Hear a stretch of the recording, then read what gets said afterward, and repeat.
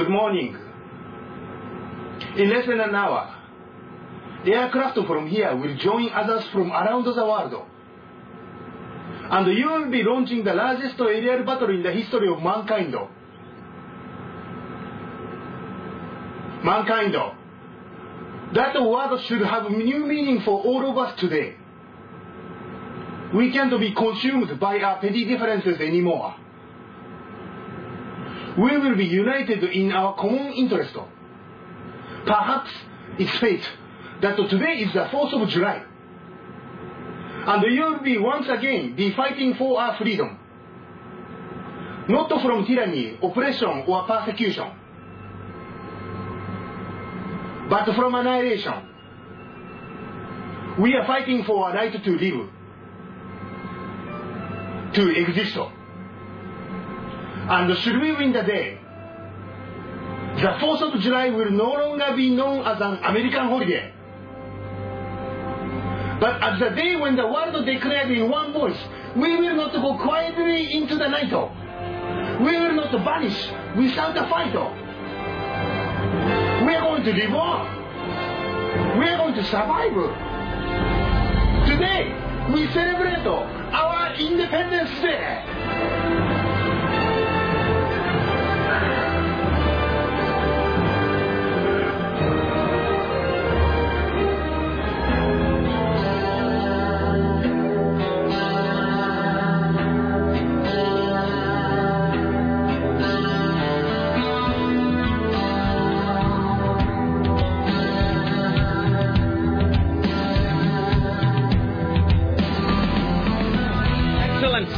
Crossing cultural barriers and lines every single day. This is the Rick Emerson radio program. Hello. It is 8 minutes 15 seconds after the hour of 11, and this is the month of October in the year of our Lord 2008. Thank you for coming along. We are here in the plushly appointed yet not overly ostentatious studios of AM 970 The Talker. This, my friends, is the Rick Emerson radio program, an excursion into amusement. It's 503-733-2970. You want to join us today? 503-733-2970. 503-733-2970. If you would like to join us with your comments, questions, clarifications, kvetches, ruminations, ponderings, musings, limerick, haiku, whatever it is you have on this Thursday. It's 503-733-2970. You can also email if you like. It's rick@rickemerson.com. rick@rickemerson.com. Sarah at 970.am. Tim at 970.am. Or Richie with a T at 970.am. Richie Bristol is standing by, ready, willing, and able to pass along anything you got on your mind today. Today we're going to try to take all calls within 7 minutes. It's 503-733-2970. Here's what's coming up today. First of all, I'll get right to this, because I don't know anything about it, but I hear that it's fantastic. Apparently Sarah's got the best, worst story ever. I really don't want to tell it, But you have to now. I know I have to, and I told a couple of my friends yesterday, I made them promise not to tell them, but then I just realized that there's no way I can't not tell you. Well, I think that's a well-known dynamic on this show and with us, where something horrible happens to you, and your first reaction is to vow never to tell anybody. Your second reaction is to tell, your a loved one or a friend, but then tell them, no, you can't tell anybody else. And then the third thing is just realize you have to tell it on the air, because that's just how it goes. That's just it's like a Nietzschean embracing your fears. You know what I mean? You're afraid of spiders, they're going to lock you in a fruit cellar all night. Anyway, so Tim's heard the story, I think. I have not. I have. It was a wonderful radio story. So some of Sarah's friends have heard the story. I haven't heard the story, but even see, you're blushing now just thinking about it, which is how I know it's great. So we'll have you relay that to me and everybody here in a few. So I don't want to know what it's about. I don't know where the story took place. I know it happened sometime yesterday. That's the extent of my knowledge about this anecdote, which apparently is rife with amusement. It's not that. Oh, yeah, it's pretty bad. It's not right. Does it involve you saying the C word accidentally on MSNBC? Not that bad. Well, okay. Anyway, so we'll get to that here in a few. Lisa Desjardins joining us from the Hill as we are now, 12 days away from the election? Something like that? 12 days away. Don't forget, coming Tuesday, November 4th, 7 p.m., Rick Emerson's Political Party. That is happening Tuesday night, November 4th, 7 p.m. at Grand Central Bowl in conjunction with the Willamette Week and the Oregon Bus Project. It's going to be the huge, many-splendored night to come on down, watch the election results, and, I don't know, prepare for either Joyful exuberance or desperate depression. You know, whatever. Or just drink. I don't care. So that's going to be at Grand Central Bowl Tuesday, November 4th, featuring live updates throughout the night. A live broadcast by news director Tim Riley throughout that evening as election results come in, both here in Oregon and around the country. So we'll be broadcasting live news updates from there, and then Tim Riley's going to be broadcasting live across America on the CNN radio network a few times throughout the evening. Thanks to our fine sponsors, Taboo Adult Video, Powell's Books, at Cedar Hills Crossing, making that possible. So more details at 970.am. That's the Rick Emerson Show Political Party coming up Tuesday, November 4th, 7 p.m. at the newly remodeled, revamped, and refurbished Grand Central Bowl. What else? CNN radio correspondent Steve Kastenbaum joining us today. Jim Roop from Los Angeles. It is High Concept Thursday. I have two different high concept topics that I'm weighing. One is sort of TV-oriented and one is music-oriented. I think we'll go with the music one, but I'm not quite sure. So we'll do that later on. What else? Dorothy Carcasseri for the National Enquirer. We will do another exit poll since ballots got sent out like 2-3 days ago. People have started voting. So don't call about this now, but later on we're going to do another exit poll. We'll see how Oregonians are casting their votes in 2008. What else? Double Geek Watch today. Clergy Watch today. Glorious Bastard of the Week. Oh, I'm going to do my ballot at some point. So we'll have everybody else just tell me how to vote. And I think that goes for Sarah, too. I think we're going to tell Sarah how to vote as well. One more thing. And don't get too excited about this because it's less. I mean, it's not even worth the wait that the Chinese democracy was. So Chris Paddock yesterday hooked me up with, and really I urge you now in the strongest terms, don't get too ratcheted up about this. The new Stryper single. I'm telling you right now, you don't care. I mean, even if you care, you don't really care. I mean, I've heard it. So let me just a little confidential from me to Wondering in Wichita. You really don't care about the new Stryper single. I'm going to play it a little bit anyway, just so we can all, be up to speed and on the same page. But it's just modulate our enthusiasm about that. I think that's we got a whole bunch of other stuff. But those are the broad strokes. Lisa Desjardins, Steve Kastenbaum, James Roop, High Concept Thursday, Dorothy Carcasseri from the Enquirer, new Stryper single, exit polling, Double Geek Watch, and a Clergy Watch. And Sarah Dillon will be telling the best story ever. It's not the best story ever. I don't want you to build it up out of... Is it embarrassing? Yes. It's really embarrassing. I could hardly tell my friends, let alone tell everybody. I like what I'm hearing. Tim Riley, what news stories are ye working on today? Nothing as good as that, I tell you. Yeah. But Taffy Anderson caves into public pressure and promises to return the bunny book. So let me just note, not only is she in favor of censorship, not only did she at one point, just my assessment of this, not only did she at one point illegally keep the book and then threaten to destroy public property, she now doesn't even have the courage of her censoring convictions. All right, so there you go. Way to be both narrow-minded and spineless. Well done. CNN gives away free gasoline in Tigard, but they're all done now. Peeling off Scotch tape gives off X-rays. Alan Greenspan promises a credit tsunami. A Washington woman is irate after the satellite TV installer chopped down 43 trees on her property in order to give her reception. Turns out they pointed the dish at the wrong satellite, giving her foreign language programming she doesn't understand. Barack Obama sneezes on a reporter. The U.S. will return the Triangle of Death to the Iraqis. What is a Triangle of Death? Is that like a throwing star? I guess so. That's an area of Iraq. Remember, we wanted other people to join us in the Triangle of Death? I thought it was a weapon, like a stealth bomber or something. Triangle of Death. It's an area in Iraq. Why did we even want it? Let me ask you this. Why do we want it? Why did we want a Triangle of Death? Because it was a war we wanted to win. But I mean, what was the upside to being in possession of a Triangle of Death? I'm not trying to make light of the situation, but that's like if some guy comes up and goes, look, I've got this pile of nuclear waste that will kill you and your loved ones. Would you like to own it? Yes, I would. Can I have that? We're going to clean up this Triangle of Death. If someone offered to give you a Triangle of Death, you would probably turn it down. Mm-hmm. You would be not inclined to accept that offer. Well, whatever. All right. Lindsay Lohan is making the working atmosphere ugly on the Ugly Betty set. And something especially for the ladies. Ladies, listen up. 3 cups of coffee a day may shrink your breasts. Do you mean like if you soak in it? No, if you drink them. You mean I can't take coffee baths anymore?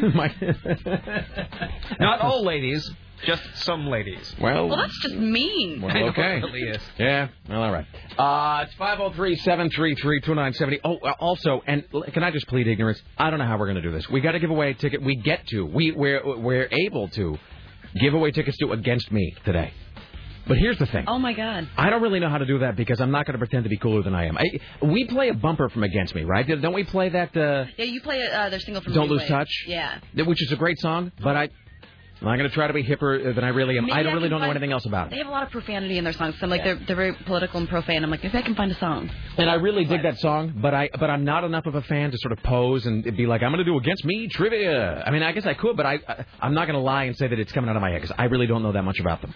So I'll give you some Against Me trivia. All right, we should think about it. I mean, it'd be cool if the tickets went to somebody who was, really into the band. Mm-hmm. Not that we don't enjoy just giving stuff away higgledy-piggledy, but went to somebody who was actually into it. So we should think on that. So, and they're going to be a really neat band too to see because they are kind of they're not one of those annoying political bands that are just like ramble on and on about how much they hate George Bush and stuff. Right. I mean, they're semi-political, so they're really entertaining to. But they're watch, playing with Ted now. Leo and the Pharmacist. Yes. All right. So are you going to go? I don't know. Somebody told me it was sold out. Somebody told me that there were no more tickets available.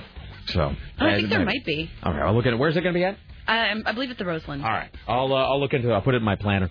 So that sometime today we got a pair of tickets to Against Me and Ted Leo and the Pharmacist, and another pair of those tomorrow. Don't forget about 3 weeks from now, Roger Klein and the Peacemaker is going to be in studio. We'll have tickets to that as well. So anyway, do try to catch that.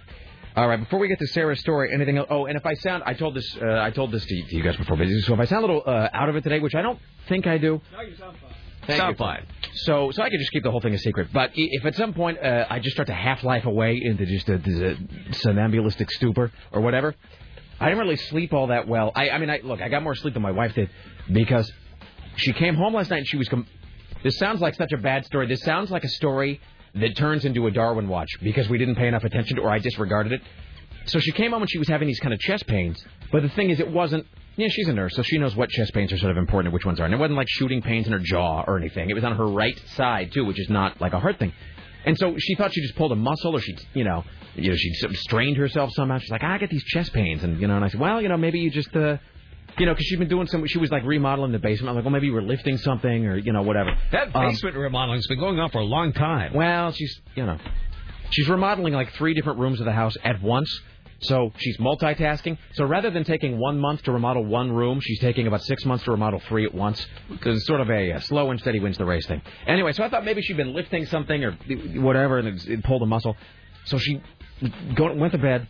Got up and took a hot shower because it still was, she thought maybe that would relax. She took a muscle relaxant, nothing up. So about 3:30 in the morning, finally was like, I got to go to the doctor.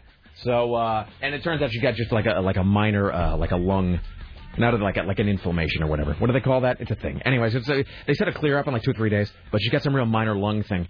So I'm gone on a couple nights in a row because the night before that it was the dog who had to go to the vet and get his teeth pulled and get a bunch of antibiotics because this other dog took a big chunk out of the roof of his mouth. So it's been a few medical crises in a row at the Emerson household.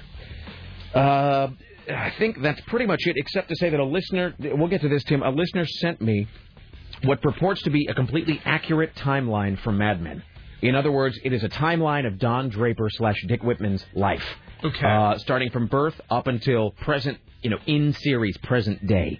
So where did this come from? A listener assembled it. He said he went back and reviewed the show several times and went to the internet and was making notes about what happened when.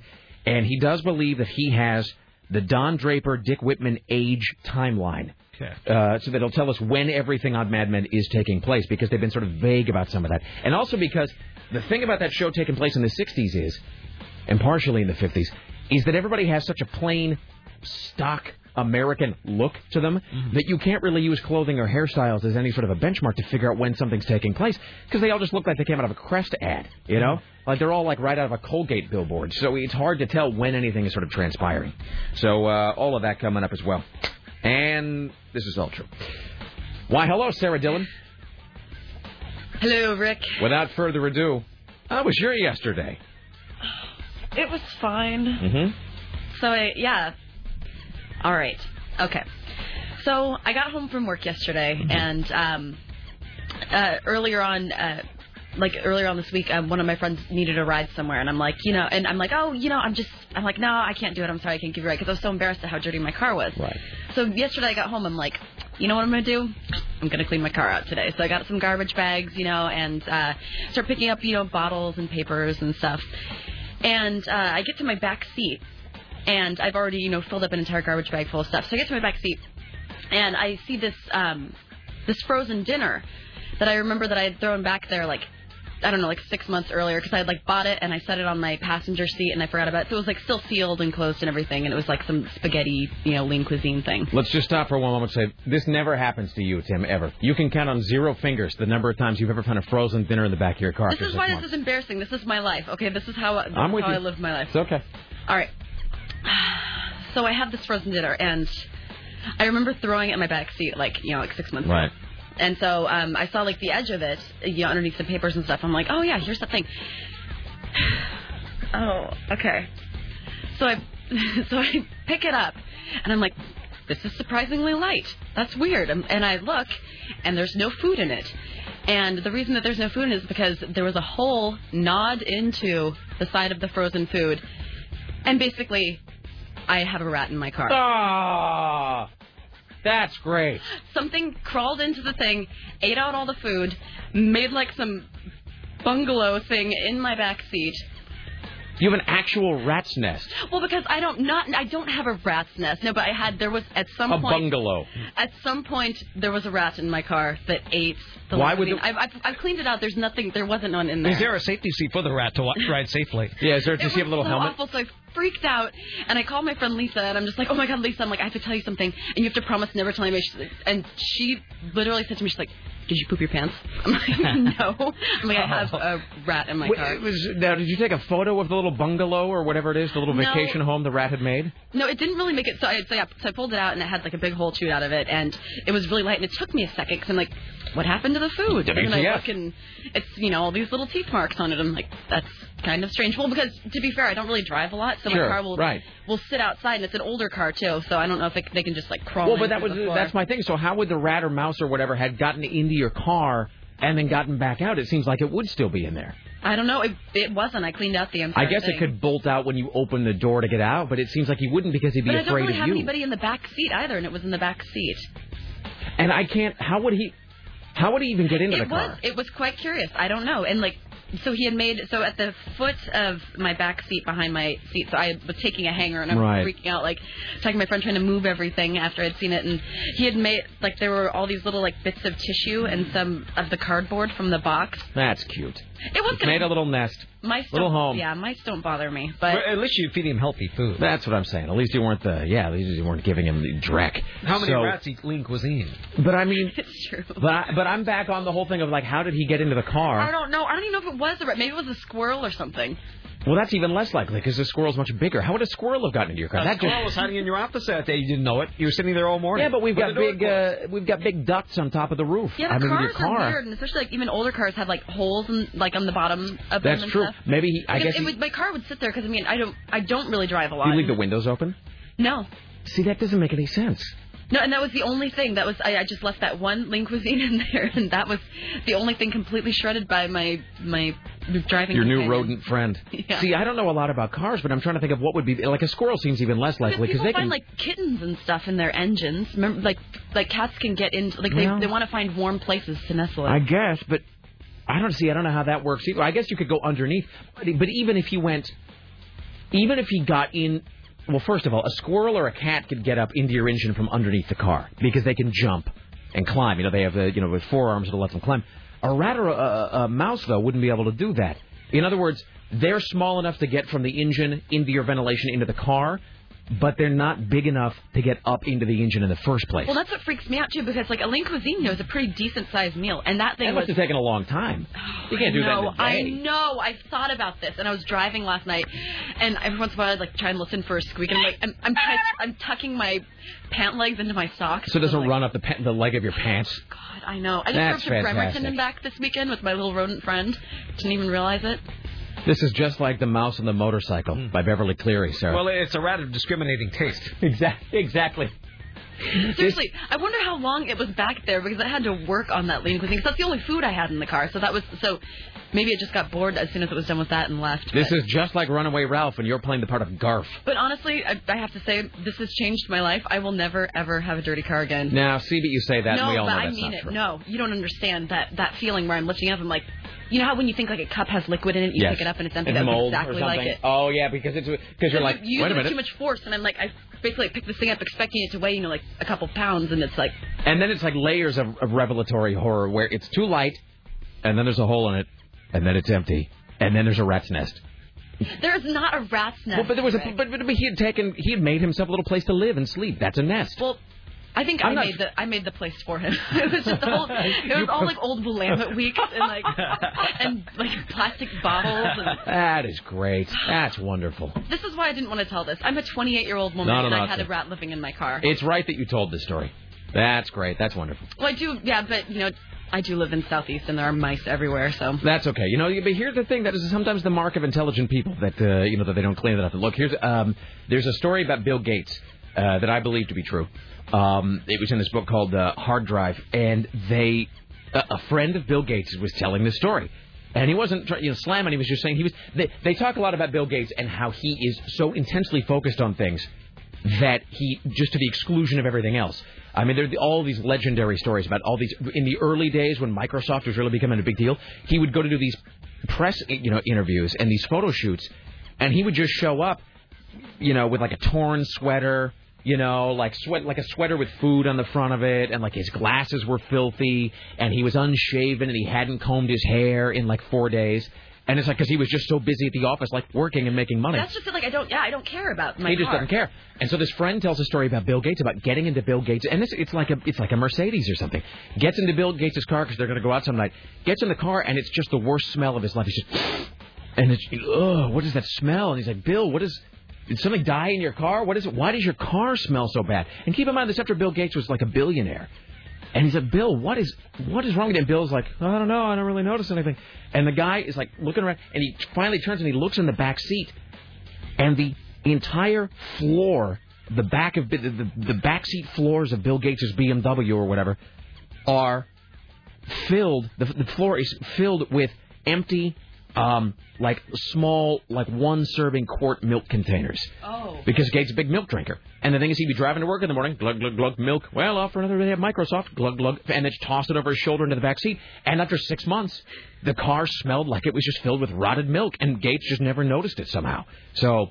That's my thing. I think with my car, I know that you should, respect your property or whatever. But I mean, a car is just a mode of transportation to me. I'm with you on that. It's just a mode of transport. I basically only use it to drive to Bremerton or drive to work like this morning when I'm feeling lazy. Right. And that's basically all I use my car for. So that's exactly the thing. Like I'll drink a Visa or something and then toss it over my shoulder into the back. I forget my lean cuisine in the front seat, toss it into the back. We are so similar in so many ways. We really are. It's so embarrassing though. I didn't want to tell anybody, but I'm like, this is ridiculous. I have a little rodent friend living in my car. No, I'm exactly the same way, and I know that. I mean, Laura will sometimes bitch about the car being dirty, or whatever. Because I mean, in the past, especially when I didn't have a new car, because the car I'm driving now is kind of the first new car I've ever had. But when I was just having a used car, I had a car one time. I think I went 3 years without washing it. I didn't take it to the car wash once, and it's not because I'm a dirty person as such. I'm not like some pigpen guy, but I'm with you. A car, to me, is just a tool. It's just a thing that gets me somewhere. And just like how we've talked about dinner. Like, it's just kind of something that you just want to get over with. Crap that you put in you to keep going. That's my deal. And I've had guys especially, though. I'll have a guy in my car, and he'll be like, dude, what is up with it? Oh, it's dusty. Dude, are you going to get this waxed? Or are you going to wash your car? And I'm like, it's just a car. I don't care. And it's not that I don't take care of the car as such. Like, I try to make sure it's running well. I get the oil change and all that. But as far as cleaning it, washing it off, again, it's not that I'm a filthy person, but the car to me, that's like cleaning a pair of scissors. The car is just a thing to get me somewhere. I don't really care if it looks good. I just don't. So a person I had in my car recently was telling me, they're like, hey, there's this place on Broadway for $13, they'll clean the inside and out of your car. Right. I was starting to feel dirty. I'm like, I don't really want to spend $13 on having someone clean my car. Doesn't matter. As long as it's rodent free, I'm happy. Who am I trying to impress? Hi, you're on the Rick Emerson Show. Hello. Hey, about the rat or rodent getting into the car. Yeah. All cars, if you ever see a wrecked car with the back bumper taken off, you'll see a little black square of flaps. It is an air vent for your car, so when you shut the doors, you don't bust your eardrums and everything.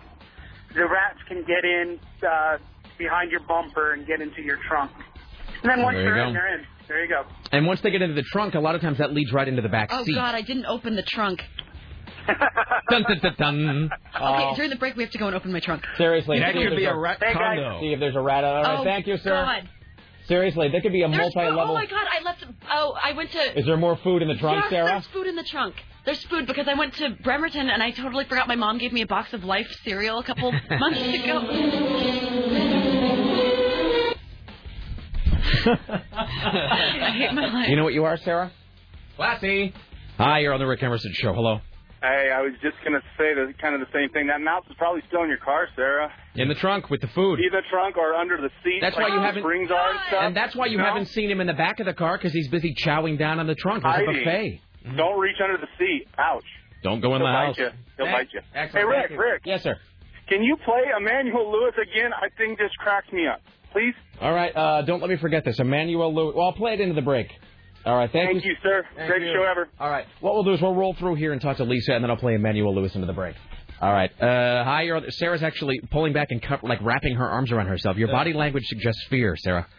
Hi, you're on the Rick Emerson Show. Good morning, Sarah. This is Oz. Don't worry about it. I also had a little fuzzy friend in my car. I had a little two-seat Italian car, and the kind with the headlights that pop up and pop down when you turn them on. And one afternoon, I was headed off home on the freeway, and I flipped the headlights on, and the headlights popped up, and like something out of a Stuart Little scene from a movie, a little mousey ran up on top of the headlight, looked around, and then ran back down inside. That's and I've got to tell you, I'm going to throw my manhood in front of the car. I tucked my pants legs inside my socks because I couldn't bear the idea of a mouse going up my pants legs while I'm doing. Oh no, because that's what I did. I did that today, and I did that last night when I was driving. I was just I tucked them into my socks. Now, there's nothing unmanly about that. That would be a terrifying thing. I mean, A, because you don't want to go into your junk, and B, just because you don't want to do something in your pants biting you. I think that's a perfectly reasonable. That's a perfectly reasonable state of mind, my friend. All right, thank you, sir. Thank you. I am so freaked. Are you going to come outside with me? Yes, I am. By the way, this one says it's not a mouse, it's probably a rat. There are way more rats in Portland than mice. Tell Sarah to pull up the back seat from its frame and make sure she's not running a rat hotel without a license. That's what my friend just said. He said that my friend who works with cars said that usually they nest between the back seat and the trunk. Oh, my God. That's great. Oh, my God. Well, there were rats under my house, so I know there's a lot of rats. There was rats in my garden. They dug out a whole thing in front of my house. I'm afraid that's just going to be teeming with rats if we open the trunk, and there's going to be a whole rat community. Well, the idea... I haven't opened the trunk in months. And that there's food in there. Oh, my God. There's food in your trunk. There's food in my trunk. This is fantastic. Richie, do you have your camera? Oh, all right, my God. We're totally going to go do that. That's wonderful. Let's see. We'll get a few more here. Hi, you're on the Rick Emerson Show. Hello. I've been there. I had an old 1973 Dodge Dart Swinger, and for about a week and a half, I kept finding odd things, chewed pieces of paper, fluff from underneath the seat. Couldn't figure out what it was. Set a little mouse trap. Got him. In your car? In my car. Okay, I'm totally going to do that. Got to set a mouse trap. All right. Then you'll know for sure. That's the only... We got to nuke it from orbit. That's the only way to be sure. All right. Thank you. Bye. This email says, I am a horrible person. Why? Because part of me hopes that for Sarah's sake there is no rat in the trunk. But another part of me hopes there's a family of rats there just so there's a story to tell for years to come. I am sorry, I'm a terrible person. All right.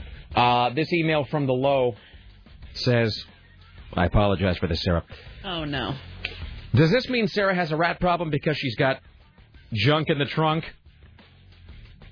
Oh, my God. I know. I just, I don't screen them, I just read them. Hi, you're on the Rick Emerson Show. Hello. I was going to say, if she needs help eliminating any pests, let me know. I'd be more than happy to come over there and get rid of them for her. All right. Humanely.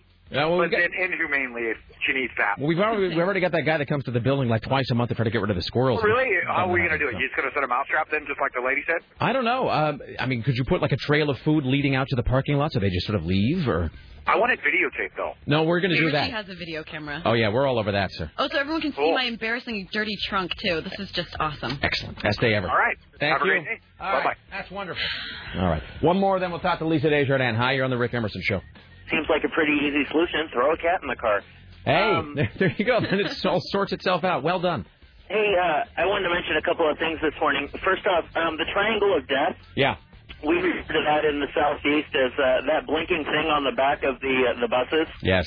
Because when they're coming out, you move or you're dead. Yeah. I went to the Sherry's this morning on Murray and Allen in Southwest, and ordered up an omelet and some hash browns. And the lady said, "What kind of toast do you want?" And I swear to God, she says, "White wheat sourdough English muffin." And I started to laugh, and she said, and she said, "What and what?" I missed the last word. And she said, "What?" Biscuit. White wheat sourdough English muffin biscuit. So I pulled out my phone, and I had to play her because I have as a ringtone. What are my choices for bread? And you know how it goes. And had to play it, and then she called over another waitress, and we all laughed and thought that was the greatest thing. So there's so much in this call. So your ringtone is the white wheat sourdough English muffin bagel song? Yeah, so I can just add any time. That's great. What are my choices for bread? And she said, white wheat sourdough English muffin bagel. And so as a result, you can play it as you're walking into the office, whatever, and everybody at work. That is so say, great. Hey, we want sandwiches, and I'll say, well, what kind of sandwich? And then everybody says it. That is so great, and I like the fact that it was a 2-syllable type of bread starting with a B that wasn't a bagel, though. Exactly that. But she asked me what kind of toast I wanted, and I, in my head, started to laugh because I was there being asked. Right. What are your choices? And I couldn't say what I wanted, and I wanted to see what she had to say, and she started saying them in order.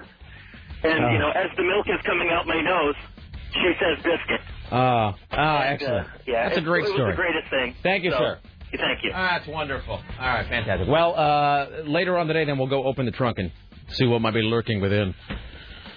That's a great story, Sarah. Thanks for sharing. You did the right thing. Well, we'll figure this out. Let's welcome now to the... From the Hill, CNN radio correspondent at the Stars, Lisa Desjardins. Hello, how are you today? Hi, guys. Hello. How are things? How's life? Good. Can't complain too much. Been one of those kind of nutty days. I'm so excited whenever Dick Giuliano, Bob Costantini, and I are ever in the same room because it happens very rarely. And I came in today. We all had to be in the D.C. bureau for different reasons. And I walked in and I was like, hey, guys, I was so excited. And to find, both of them scurrying about. Bob was very stressed about a live shot that was coming up. Dick had to move some equipment, and it was kind of deflating for a minute. It was too bad. But then it picked up later. But I still feel like I'm still waiting for my, guys, isn't it great? We're hanging out. You know, in your head, it's always like the first day of summer camp, and you're the counselor named Jill. Oh, no. Which I mean is a compliment. I'm just saying you were just constantly just aflutter with excitement about these things. Maybe I need to take stock. But I'm still kind of excited. Still very No, it is it is very exciting. Now, are you going to be doing the CNN radio election night coverage? I will be. I'm going to be anchoring our election coverage starting at 7 p. Eastern, 4 p. Pacific with Kira Phillips of CNN Television. Now, we will be carrying that long form coverage. No kidding. Hey, that is great. I'll definitely give some major shout-outs then. Yeah, we're going to be carrying that. And then I do believe it hasn't been absolutely confirmed yet, but I do believe a couple times throughout the night, our own news director, Tim Riley, will be doing a couple small shots with you guys to kind of give updates on how the elections are going here in Oregon and Washington. So. That is great. I love that. That's because I have to tell you, this setup has made me realize what a sexist I am. I'm a little worried about 2 women anchoring coverage. Isn't that terribly sexist? Oh, man, it's like I opened my mouth and I had about 5 different jokes, but they all collided, and so now I have nothing. Anyway, well, no, I wouldn't worry about it. I really have to say, and I know I've made this comment several times now, but you guys, CNN, both radio and TV, you all really do have it buttoned up.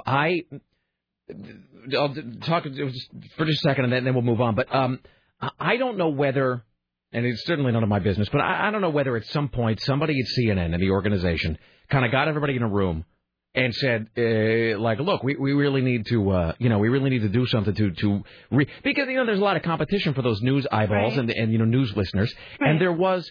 Rightly or wrongly, there was a perception, I think, for a while that CNN maybe listed a bit to the left, or that maybe it wasn't because Fox News, I think, drilled into the people's heads so much of the liberal media agenda or whatever. And I think CNN, which has always been a great network, I think they really redoubled their efforts to really be the top game in town and to really be the gold standard. And I think, especially in terms of this election cycle, just the news coverage on CNN has been absolutely spectacular, and it's been objective. It's been analytical in the best way. It's been entertaining. It's been everything. So I have thanks. I have not one shred of a doubt. You guys are going to do great. Awesome. Well, I was leery coming to CNN for those reasons, and it's been great. We've been really lucky. And we worked really hard too, I guess. Yeah. Well, I don't know where to start. I know there's so much to talk about. Can go ahead. What am I even supposed to believe now in terms of polls? I mean, really, and I know that we've asked variations on the same question, but I just don't even know. Dumb question. Do polls even mean anything? Are they even trustworthy at this point? I had the same question yesterday, so this is perfect timing. And there's one group that studies presidential polls to see how accurate they are, but they generally study the poll immediately before the election, the closest polling to the election. And they find that in general, those polls have about a 1 to 2%, that they're off by just 1 or 2%, that they're actually very close to what happens in the election. Every now and then there's an outlier, but even those are just off by 5%. Of course, that's a big deal, in very close elections. But they actually get within 1 or 2 points of the results. Now, but I'm with you. Yesterday we had the Associated Press come out with a poll saying Obama 44, McCain 43, and then CNN's our poll of polls show Obama generally up by 5 or 6, sometimes 7, but 5 and above. And I have no idea. I think. Doesn't it feel to you like most people do have their minds made up at this point? Well, here's the thing. The undecided voters, and Jeff, there's a blogger named Jeff Romanesco who had written something about this the other day, but the undecided voters to me are like that 14% of America that believes we're on the right track. Because there is something. I think, you're right. That's about right. Find me somebody right now that feels like we're on the right track. I want names. Who feels like this country is on the right track? So that I feel like it is just such a game of inches at this point. We have hardened our positions on either side, 48% and 48%, and then there's this like weird undecided crowd of nitwits in the middle who just, I just don't know. Everything seems so similar, and they can't quite make up their minds. So they're just fighting just over crumbs at this point, but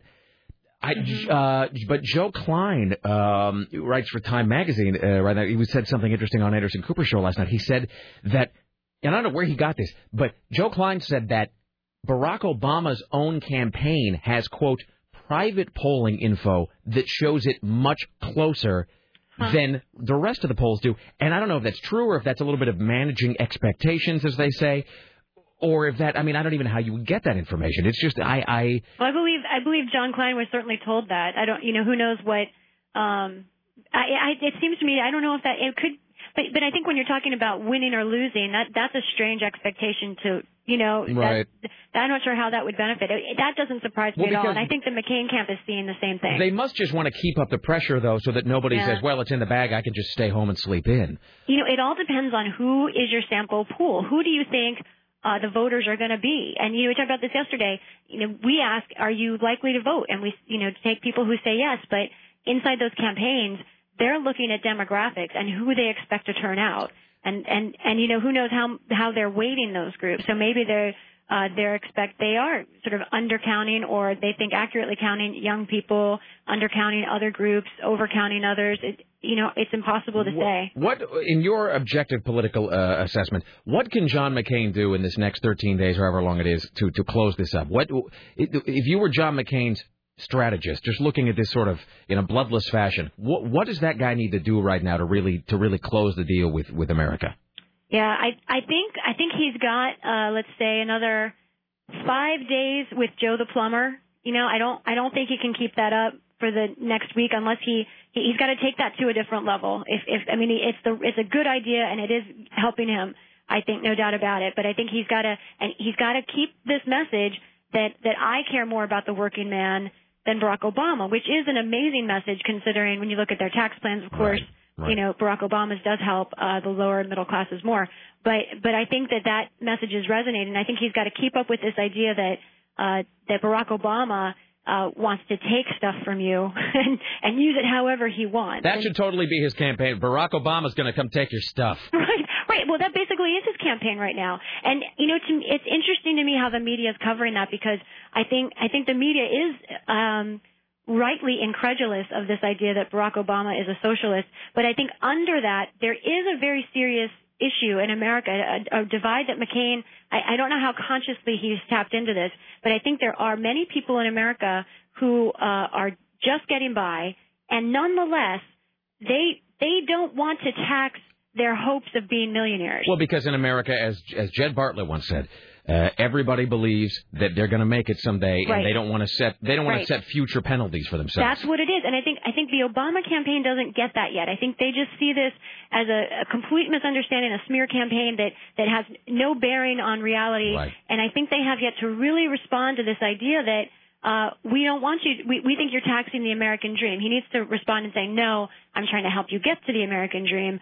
That's debatable, but I think they aren't taking it seriously enough yet. And, the 13 days is still enough time to sort of change the game, depending on what happens. But, for McCain, the days are going by too quickly, and for, Obama too slowly, I think, at this point. It does come down to states. McCain's got to hunker down in Pennsylvania and Florida and Ohio. The truth is that it comes down to geography. And that actually leads me to two quick things here before we wrap it up. One is, do you see the possibility of it being a big electoral win for Obama, but a very, very, very close popular vote?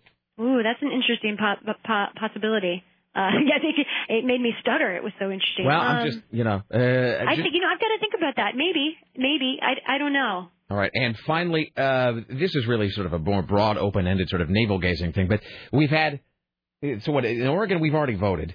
We're voting now at my hold on, that's my ballot right there. Hey. Availing myself of the election process. Have you done your polling? Your exit polling? We have been exit polling. We're doing about a minute or two every day where we just do nothing but open calls for people who have already voted. Oh, that's great. That's great.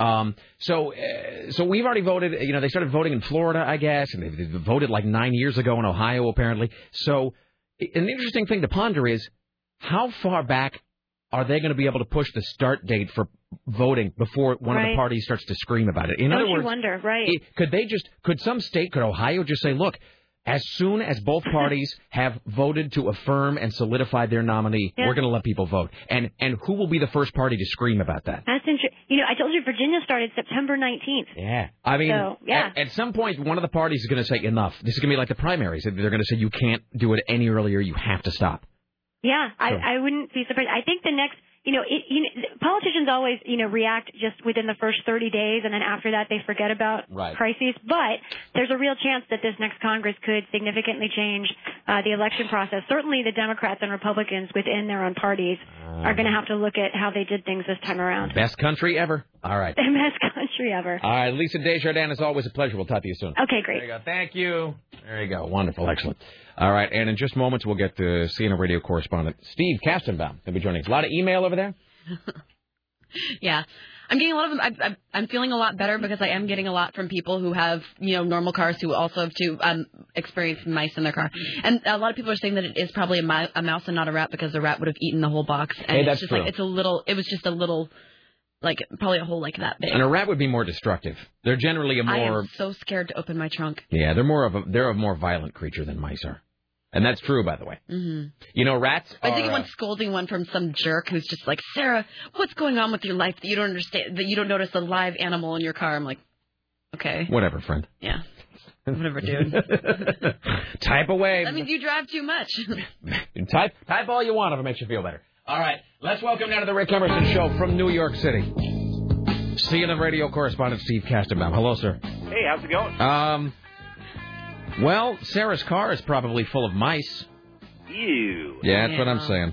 So, so it's all relative. I guess it depends on who you are. How are things in the big city? They're good. We have mice here. I lived with mice in my apartment from time to time up until August. Well, that was, I don't know if it still is, but for a long time, I'm sorry. Let me interrupt myself. I had a great joke I was going to make with Lisa Desjardins just a few moments ago, and I forgot to make it. I'll not to make you sound like the B team here. It was a joke that I wrote down for her, but I'll tell it to you, and then I'll tell it to her later. So put this right here. But it was a running joke for a long time in New York that there's rats the size of cars or whatever. But, is it still... Was that ever really the case? And if so, did that ever get eradicated? You heard so much about rats in New York. Oh, no. They're everywhere. They multiply so fast, it's an impossible task to completely eradicate rats from New York City. And it's quite scary if you walk around some areas late at night. On my walk home from the subway, there's this one building that's been empty for a very long time, and I don't know, it's going to be developed into something, but in the meanwhile, it just sits there empty. And the building inspectors have tried to get in there for a while. There's obviously been a lot of complaints because there's notices all over the building. Mm-hmm. But, man, when the weather's warm, they come out from the basement of that building, and I kid you, they're like, young cats, the size of young cats. Oh, that's freaky. And is there a Department of Rodent Control or something in New York? Here's the problem in New York, and I know this is not what we were going to talk about, but that's fine. There's supposed to be there's an interagency challenge to fighting the rat problem in New York. You make the call and it goes initially to the health department, but then it gets divvied up, according to which, whose jurisdiction the building is or location is, and so you never quite get everybody on the same page at the same time. If the buildings department goes in and lays traps and poison for rats, then the rats go into the sewers. And if the guys aren't doing the same thing in the sewers at the same time, then the rats survive. But then if they do the sewers in the building, then they say, okay, we'll go into the subway and the MTA. So there's no concerted effort to, lay down these traps and poison all at the same time. It's impossible to get all these agencies, working together. And meanwhile, the rats are working together. That's the creepy part. While humans can't quite get their act together enough to exterminate them, the rats are aligning. Yeah, and it's really annoying because it doesn't have to be. Right. Well, I heard somebody, when I was a kid, I forget who this was, some scientist guy, made some statement. I was watching PBS or something, some science program. This guy made a statement that has always stayed with me. He said that, what humans don't really realize or take into consideration, and what other animals are on some instinctual level aware of, is that at every single moment of every single day, forever, every living thing on Earth is doing its very best to fight its way, kill its way to the top of the food chain. That's the thing. Every plant, every bug, every insect, every fish, every rat, every creature on Earth is trying to make its way to the top to be the apex predator. And that goes for rats. And, it's just a constant war out there between all forms of life. And, so they're evil, by the way. Rats, here's a little final fun fact. I think other than humans, and I do believe a certain kind of orangutan, rats are, in fact, the only mammal known to kill purely for sport. There you go. Really? They just, I saw a thing on the Discovery Channel about this one time, about, I forget what it's called. It was called, Born to Kill or something, but, one of those shows with a title like that. But it was, it was about the survival instinct and the aggression instinct in mammals. And they said that rats were one of only 3 mammals, humans. There was a type of orangutan, and then rats that actually killed just for the fun of it. Just for no real reason. They weren't threatened, didn't need food, nobody was encroaching on their territory. They just kill when they get bored. So yet one more reason to kill a rat anytime you see one. That's what I'm saying, because they're from a very bad place. Just speaking of very bad place, so it says right here, another disastrous day for the financial world. Let me just ask you this, though. Are some of these swings up huge and then down huge? Is this because the financial situation has created this constant, what am I trying to say, this push-pull dynamic between buying and selling and buying and selling? In other words, a lot of people are like, look, it's low, I'm going to buy. And other guys are like, hey, somebody's buying, I'm going to sell. Is that kind of what's causing this? That is exactly what's going on, a big chunk of what's going on right now. People who are nervous about the market, when the Dow makes one of these gigantic leaps into positive territory, they say, you know what, I'm really uncertain about the market right now, and I have a lot invested. Let me sell off some of my assets now while I can make a profit and, curb some of my losses here. And then a lot of people do that, and then it drops and a lot. And then the bargain hunters come in and say, hey, I can pick up a lot of blue chip stocks here at bargain basement prices. So it keeps going back and forth. All right. Well, I'm not at this point. I guess follow-up questions would just be more digging more gold out of the same horrible, depressing mine. So I will skip to the bottom of the page, and here's the joke I was going to say. You've been following this thing with Sarah Palin, and the clothing that apparently was the $150,000 or whatever they spent at Saks Fifth Avenue or something. So I have a great headline for this. The headline would be, "The governor has new clothes, like the emperor has no clothes." Uh-huh. Never mind. It's not. I guess it's not that funny. Never mind. It seemed funny last night at 11:41 p.m. when I made a note on my BlackBerry about it. Well, let's all pretend that went over. It could work. That's fine. We're just going to pretend it went over better than it did. Okay. Are you on tomorrow, sir?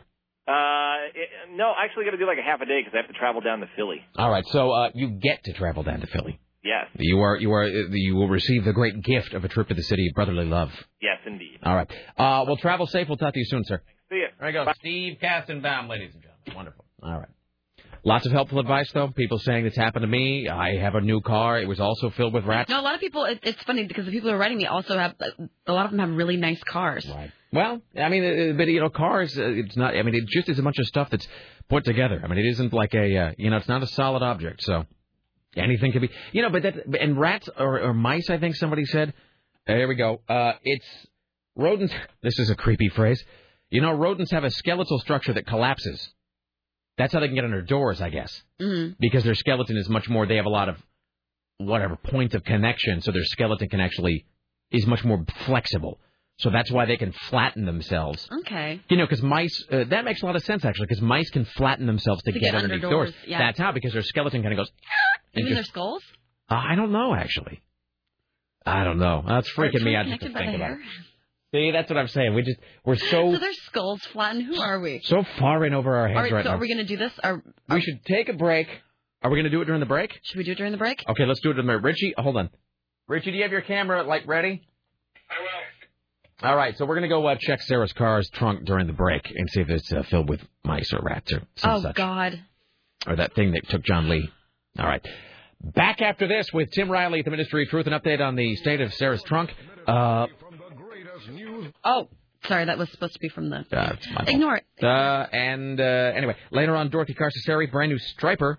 Mm-hmm. Double Geek Watch, Clergy Watch, and more. Stay there. It's the Rick Emerson Radio Program.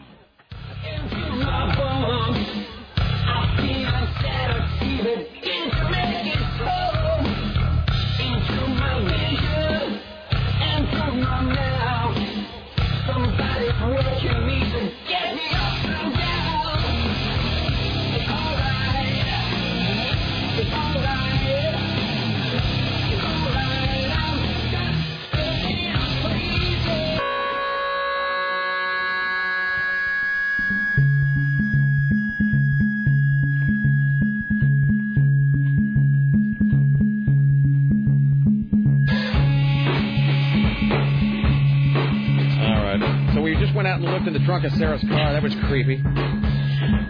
So, by the way, there's sort of 10 of us. So Sarah and Richie and I get the camera. I don't realize there'd be like a party out there. You kind of forget that you're on the radio sometimes if people are listening. So we got to the parking lot, and there's 9 other people from CBS Radio standing out there waiting to see us open the trunk for a horde of rodents to jump out. We're all standing around like pussies, and Richie's pointing the camera at the trunk. Sarah opens the trunk. Which, don't feel bad because it looks a lot like the trunk of my car. There's stuff... Oh, no, I just have tossed things in there from, years ago. There are things in the trunk of my car, not unlike you, that I put in the trunk after we got fired at Entercom.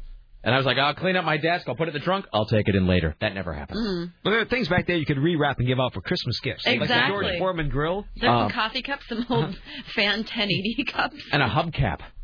And a hubcap, yes. And a box of Captain Crunch. Yes, and a lost thing that a listener bought me a while ago that I haven't taken out of it yet. So we're Big Jim from KUFO's got this huge oversized golf club thing, and we're kind of poking around in the trunk just now. Richie's filming it.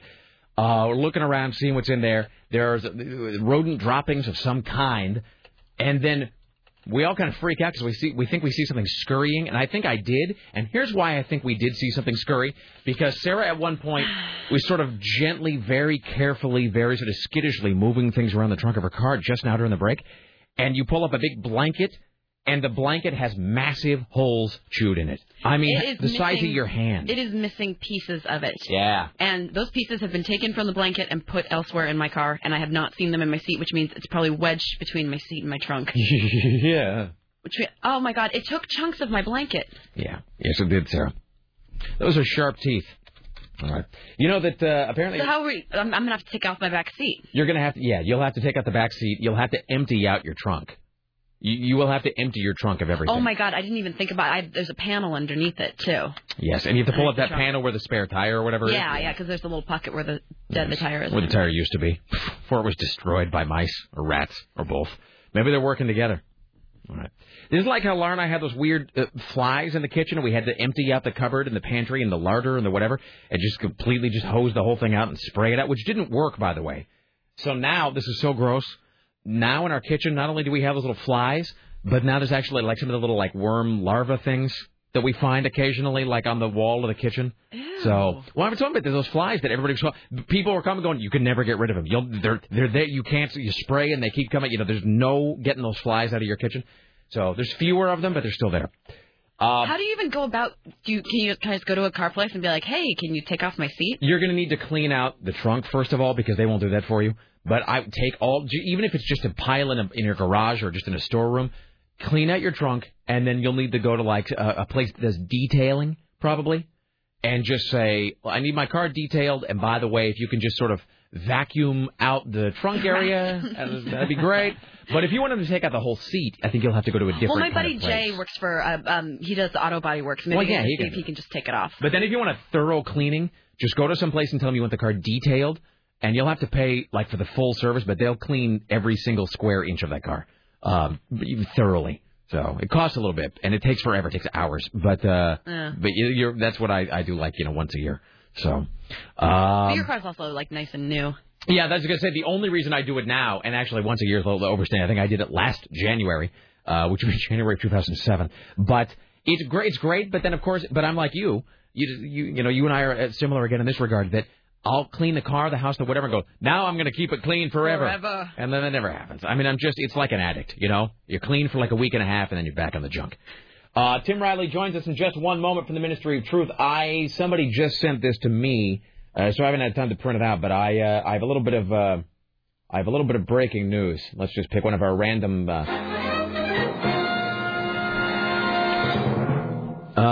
Phoenix police on Thursday, today, formally presented the Maricopa County Attorney's Office with the investigation into the death 7 years ago of a Awataki Foothills man whose girlfriend, they believe, called a national talk radio show, the Tom Leykis Show, and bragged that she got away with murder.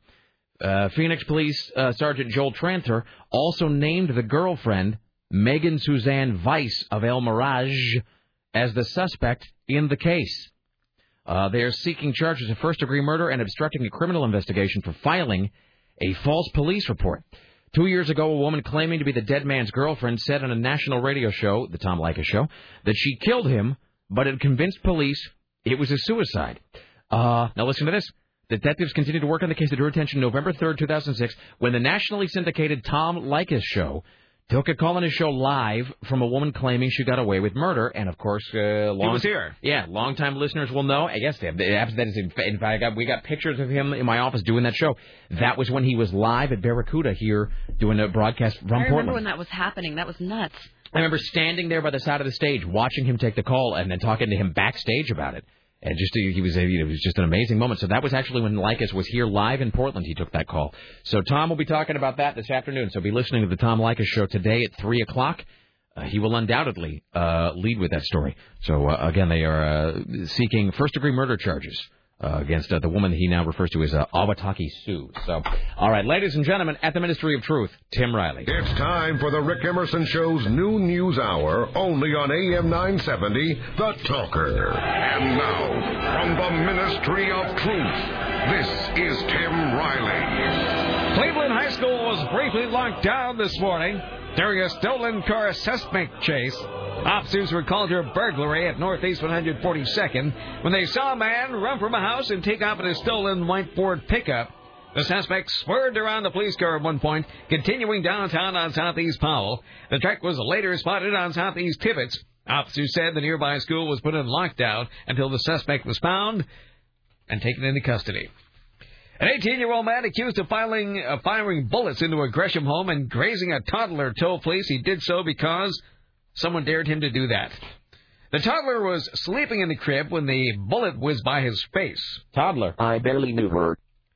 They say Angel Munoz claimed he fired into the house on a dare from his friends and knew somebody could possibly get hurt. The bullet tore through the window frame, piercing Weston's playpen, and then grazed the toddler's face as he slept. So they arrested 18-year-old Angel Munoz. He told detectives he took a .22 from a friend's apartment, and he was walking along Southeast Powell when he fired 3 times into the victim's residence.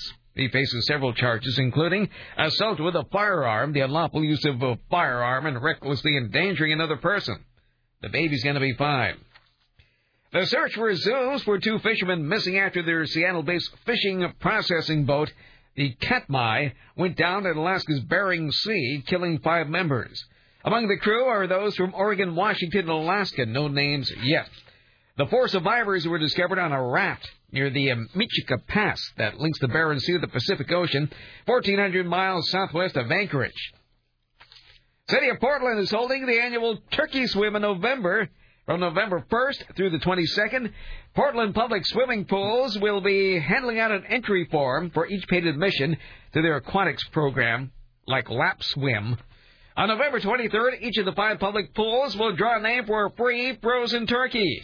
Participating pools include the Buckman, Columbia, Dishman, Mount Scott, and Southwest. Sandy councilors this week made their city the first in Oregon to ban the sale of novelty lighters. These lighters are designed to look like animals, trucks, and toys. Firefighters and others warn that children are drawn to them, and, yes, they do start fires. Who makes a lighter that looks like... Look, I'm all for the free market system, but it really does prompt the question, who makes a cigarette lighter that looks like a toy? Probably the Red Chinese. That's just stupid. That's like that old SNL sketch where Dan Aykroyd is the irresponsible toy manufacturer. And he was just like, what you got here is your bag of glass. The kids love this. All right. A fire-creating device that looks like a toy. All right. Why not pick one up today? So they've been banned just about every place, except for here. All right. Drivers got a welcome surprise in Tigard after a gas station gave away $40 gift cards. Well, you know, they need more things in Tigard, Tim. They do. Employees at the Jackson Shell gas station on Bull Mountain Road were giving away the cards between 7 and 9. They're all gone. It's part of a promotion involving CNN. The first 100 people to arrive got the free gas cards to spend on gas. The event is called Pump Up the Vote, promoting election coverage on CNN. Okay. You'll love this next story, especially if you get satellite TV. A mom from Belfair, Washington, who ordered satellite television is upset over the price she's paying, but it's not the money that she's mad about. Instead, it's a yard full of trees mistakenly chopped down that has Jenny Goose fuming. The result is a messy mistake in the middle of her rural paradise. She moved out there for the trees after being a city slicker for so long. When ordering satellite TV for her son's rec room, Mrs. Goose said she knew she'd lose trees to get access to the channels, but never imagined how many. We have 44 trees down. It just makes me sick. Mrs. Goose and her neighbor used a chainsaw to chop down the trees that installers marked. When the company sent out a senior technician, Goose said she couldn't believe her eyes. He basically said, oh, man, what did they do? Wait, I'm confused. She cut down... Apparently, the technicians marked these trees to be chopped down, but she and her friend did it. But she did it herself. That's correct, yes. Well, why is she... I'm just going on the facts here in the story. Mm-hmm. Why didn't she just say no? In other words, why did she chop down 44 trees and then complain about it? I don't know. Maybe it was free installation. But, I mean, did they come out and did they mark 44 trees to be cut down? Yes. And she said 22 of them didn't need to come down. It seems like she might have brought that up to them before, taking a chainsaw to them. Uh-huh. You can't really fix that after the fact. No, but this story gets better. Okay. Mrs. Goose said the technician told her that the DirecTV dish was also placed on the wrong side of the deck, facing the wrong satellite. We didn't want foreign language satellite, and those trees didn't have to come down after all. Red paint now marks the stumps of 22 trees that mistakenly came down, and Mrs. Goose had to chop another 10 to finally get a signal.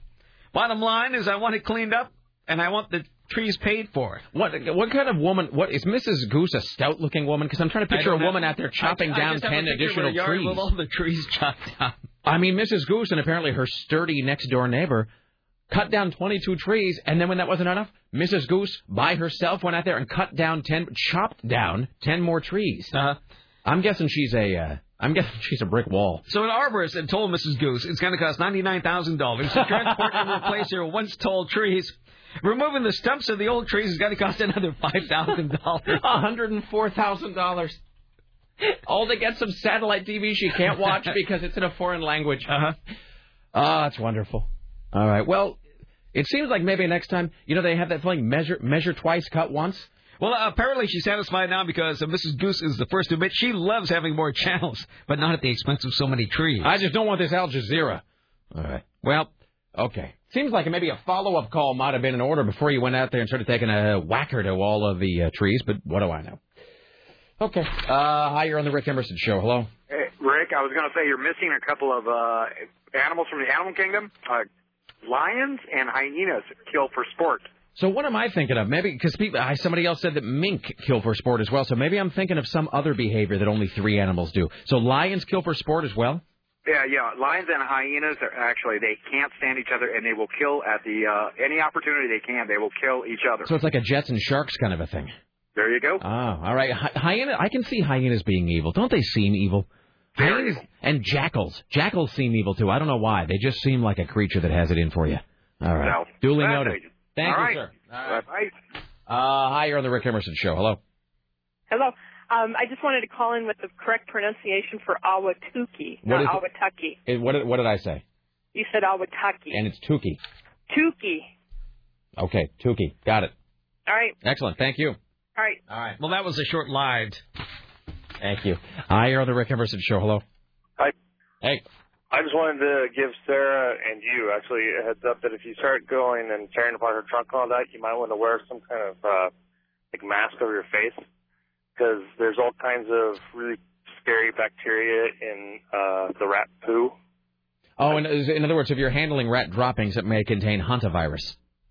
Yeah, I think the one that I'm thinking of, and this might be completely off base, but I think it's like Streptococcus or something like that. And it can kill you. Okay. But at least you're dying of something funny then. All right. Streptococcus. I don't know. I'm not even going to make a joke. But all right. Excellent. So rubber gloves on the hands when rooting through piles of rat feces. Not so much the hands as the face because,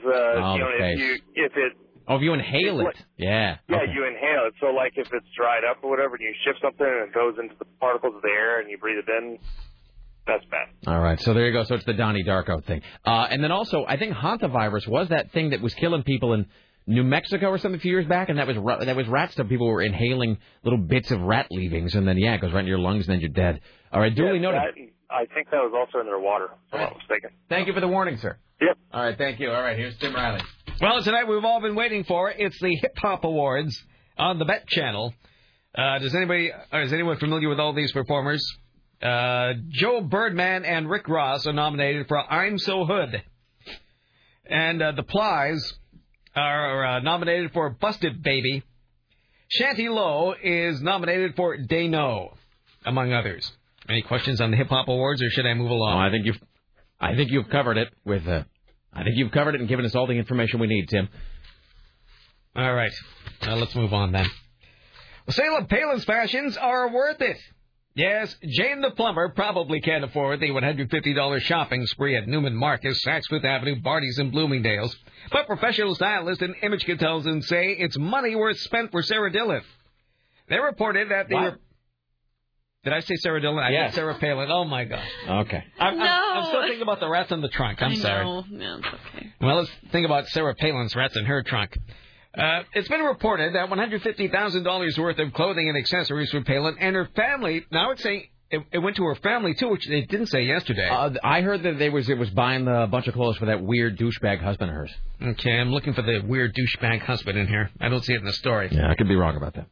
Those responsible for her image faced a unique challenge in the early days of the McCain-Palin ticket: how to introduce a virtual unknown to self-proclaimed hunky mom, and a down-to-earth girl next door and a maverick preparing to become the leader of the free world. Well, they've got that thing of trying to make her hot, but trying to keep her relatable as well, which I guess has got to be that's the challenge with her, right? And I don't really know how clothing. I can't pick up anything even for my own self to wear, but with Sarah Palin, they're trying to make her look relatable to the average, tool, but then they're trying to make her look, sexy, because they know that's part of her appeal, is that she's very photogenic and she looks good on camera and whatever. So, but this sort of brings up that, what was it we were having the discussion, but we were talking about I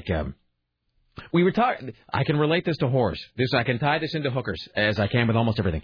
Remember we had the discussion one time about what's the difference, this sounds like I set up to a joke, but what's the difference between a $3,000 whore and like a $50,000? Because then we had Elliot Spitzer story, and he was blowing like $10,000 a night on hookers. And I said, well, what is the difference between a $10,000 hooker and like a $3,000 hooker? And there really is no point. It's just because you want to show that you got $10,000 that they'll throw down on some slut. But just like haircuts, when they talk about Bill Clinton getting, like a $500 haircut, and there can't be any. There's got to be a dollar figure at which it's a point of diminishing returns. In other words, a $5 haircut is probably different than a $30 haircut. You remember John Edwards' $400 haircut? I do indeed. So a $5 haircut and a $30 haircut, I can see the difference. A $100 haircut and a $500 haircut, I would say there's probably no difference at all. Am I wrong about that? Would you agree? Yes. That once you, for a haircut, let's say, once you pass $100 just for a haircut, you're not getting anything else by paying more. There's going to be no discernible advantage there. So my question about Sarah Palin is, when they were said, because I think they dropped like $30,000 or something at Saks Fifth Avenue. Mm-hmm. So this is a really dumb question. When you're spending $30,000 on clothing, are you really getting? Is there anything that you're getting that you couldn't get somewhere else for like a fifth of that? Oh, I see what you mean. But, that's it, because I don't know anything about clothing. You guys are the clothing people, so I'm asking. That's why I'm asking. Is there any real reason to be spending $30,000 on clothing at Neiman Marcus or whatever it is? I wouldn't think so. No. So that... Unless you're like a total label whore, and that's all that matters. See, that's my thing. There are some department stores that have higher quality clothes than others. But but at that point, that really is simply a status purchase when you reach that kind of money. Yes. So that's the weird thing about it. That's why it surprises me that they would do it, because they're so into managing her image and trying to make her relatable. To Joe 40 ounce or whatever. So that's the sort of funny thing about the story. Anyway, okay. So it's estimated that Michelle Obama's usual campaign outfits are worth about $2,000 each. Barack Obama accepted the Democratic presidential nomination in a custom-made Hartmack suit, and the Chicago Sun-Times says he bought 5 more since. Retail price, $1,500 each. Well worth it. Those nice-looking suits. Here we go. Has anybody mentioned the very real possibility of hantavirus? It's carried in rodent droppings. Sarah, you've been coughing and your throat's been sore. Those are 2 of the first symptoms. All of a sudden, I have a runny nose. Oh, my God. Wait a minute. I'm dizzy. Oh, hold on. I can't feel my legs. Let's see. Oh, by the way. Specifically rat? Because what if they're mice? Well, is that rodents. the same thing? Rodent in general? Members of the rodent family. So we're probably all dying right now. Hey, my wife's got that weird pain in her chest. Uh-oh. Okay. Let's see. I made this note to myself last night. It really is no observation. It's just a fact. Do you see what McCain and Sarah Palin's new entrance song is now when they take the stage? No. Anybody? You want to guess? It's the new song whenever Sarah Palin... And by the way, have you seen them introduced in the last few days when they go on stage? No, is it like a WWF thing? That's exactly what I was going to say. No, last night I was watching them in wherever they were. Lick Bucket, Ohio, or whatever they were, and the guy was like, "Ladies and gentlemen, will you welcome John McCain and Sarah Palin?" And he was really just overselling it. You expected the Undertaker to sort of run onto the stage at some point. Sarah Palin and John McCain now taking the stage to Final Countdown? No, close. You're in the same basic genre though. You want to guess? I know we're all terrible at guessing here. Do you want to guess, or should I just tell you? I think I know, so you ought to tell us. Sarah? It's going to drive me crazy. No, yeah, I just peeked at Final Countdown. I don't know. Eye of the Tiger. Oh, God. That is so dun, bad. dun, dun. You need to stop talking. Yeah. dun dun, and then so the song is playing. But do they wait until like the music, like the dun dun dun? Yeah, so it's dun, dun, dun, dun, you know, and it's all like kicking in, and it's got the momentum. And so, but then there's the guy. I swear to God, this was on CNN television last night. They were getting off the plane or whatever, and then they go to the backstage, and there's that, you know, the beginning of Eye of the Tiger, where it's all and the announcer guy says, you know, Rustwater, Ohio, will you please put your hands together, let him out, you Palin. And he really is just delivering it like he's like Hulk Hogan is about to come into the ring. So it's glorious and stupid. Here's Tim Riley. That's very sad. It is so idiocracy. It's hilarious how much it's paralleling. This whole thing is idiocracy. I mean, we are catering to the lowest possible denominator. And that's just it. But plus the fact, you know, that the president was a WWF guy in idiocracy. That's what I'm saying. What is that guy's name? Ridiculous. What's his name? It's Camacho something or other. What is his name? What's the wrestler's name in Idiocracy? Dude, I don't know. We have to play a clip from that today. Okay, we'll play it into the break. I've got the one at the end. I've got that is so great. I've got the outro to Idiocracy. We'll play it into the break. But you're right, Tim. I mean, it really is sad. But at the same time, it's like all he's going to talk about is Joe the plumber for the next 2 weeks. Badly. Can you imagine any other country being run like that? No, that's the thing. It's like, well, they send all their stupid people here. That's the problem. Like, how much fun would we be making fun of a different country if they were doing the same thing? I'm trying to imagine that taking place in some other country. I am trying to imagine. No, people in other countries read. I'm trying to imagine, like, you know, like in England or whatever. That's you know, what I keep picturing England, like this freak show that's our country. Like, imagine that happening over there. I'm trying to picture Gordon Brown. Well, Bush could never. I mean, how many presidents could survive like the prime minister's question time every week, like they have over there? Oh, that question time. Answer actual questions. That is the best thing I've ever seen. By the way, I remember that is real democracy. I stumbled across the prime minister question time on C-SPAN when I was about 16, and I was just transfixed by that. One of my friends in high school, his dad was British, and so his dad would always watch it whenever it was on the studio. He was like, "Oh no, we've got to watch Question Time tonight on the telly or whatever." And so we would all sit there, and if I was over, his dad would turn it on, and I remember thinking to myself, like, this is the best thing I've ever seen. And I don't know who it was at that time. It wouldn't have been Tony Blair. It would have been John Major. Yeah, it was John Major, and John Major is such a tight ass. I think he was a high school dropout. Really? Yeah. Literally? Mm-hmm. But John Major would get up there, and his upper lip was always sweaty. That's the thing I remember at John Major. He'd be up there in his glasses, and just rail thin. He looked like, I don't even know who he looked like. I mean, he would just look like a guy that probably saw the inside of a fair number of lockers in high school, which is maybe why he left. And his upper lip was always covered in sweat, and it always looked like he hadn't shaved, like he had that Homer Simpson 5 o'clock shadow. And it'd be, so anyway, if you'll turn to page 15 in the parliamentary handbook, you'll see that tax revenue has, and you'll see, and everybody was like, "Son off!"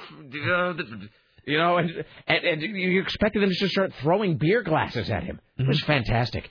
But yeah, so I'm watching CNN last night, and Sarah Palin and John McCain are getting ready to enter the stage. And the thing is, playing Eye of the Tiger almost works for Sarah Palin because she's such a TV candidate anyway. You know, she is such a candidate of the 21st century. She is made to be on television.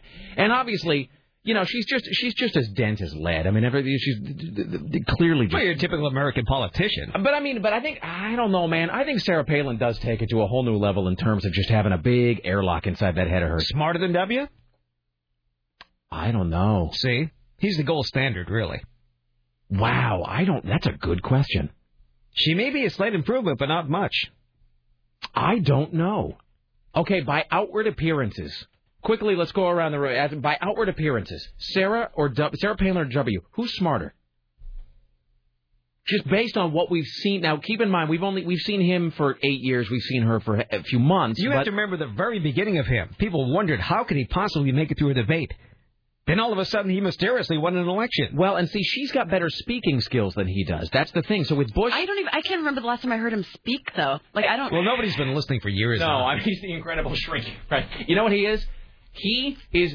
George W. Bush is like at the end of the original Fly movie with Vincent Price, where that guy with the French inspector, the detective, is out in the garden, and he hears that... You know, that's exactly what George Bush is. Just a tiny little guy you don't even hear anymore. He's like the guy hiding in your trunk. He's gnawing in a box of Lake cereal, hiding under a blanket. Honey, we've got W's in the trunk again. Will you get the spray? Thanks.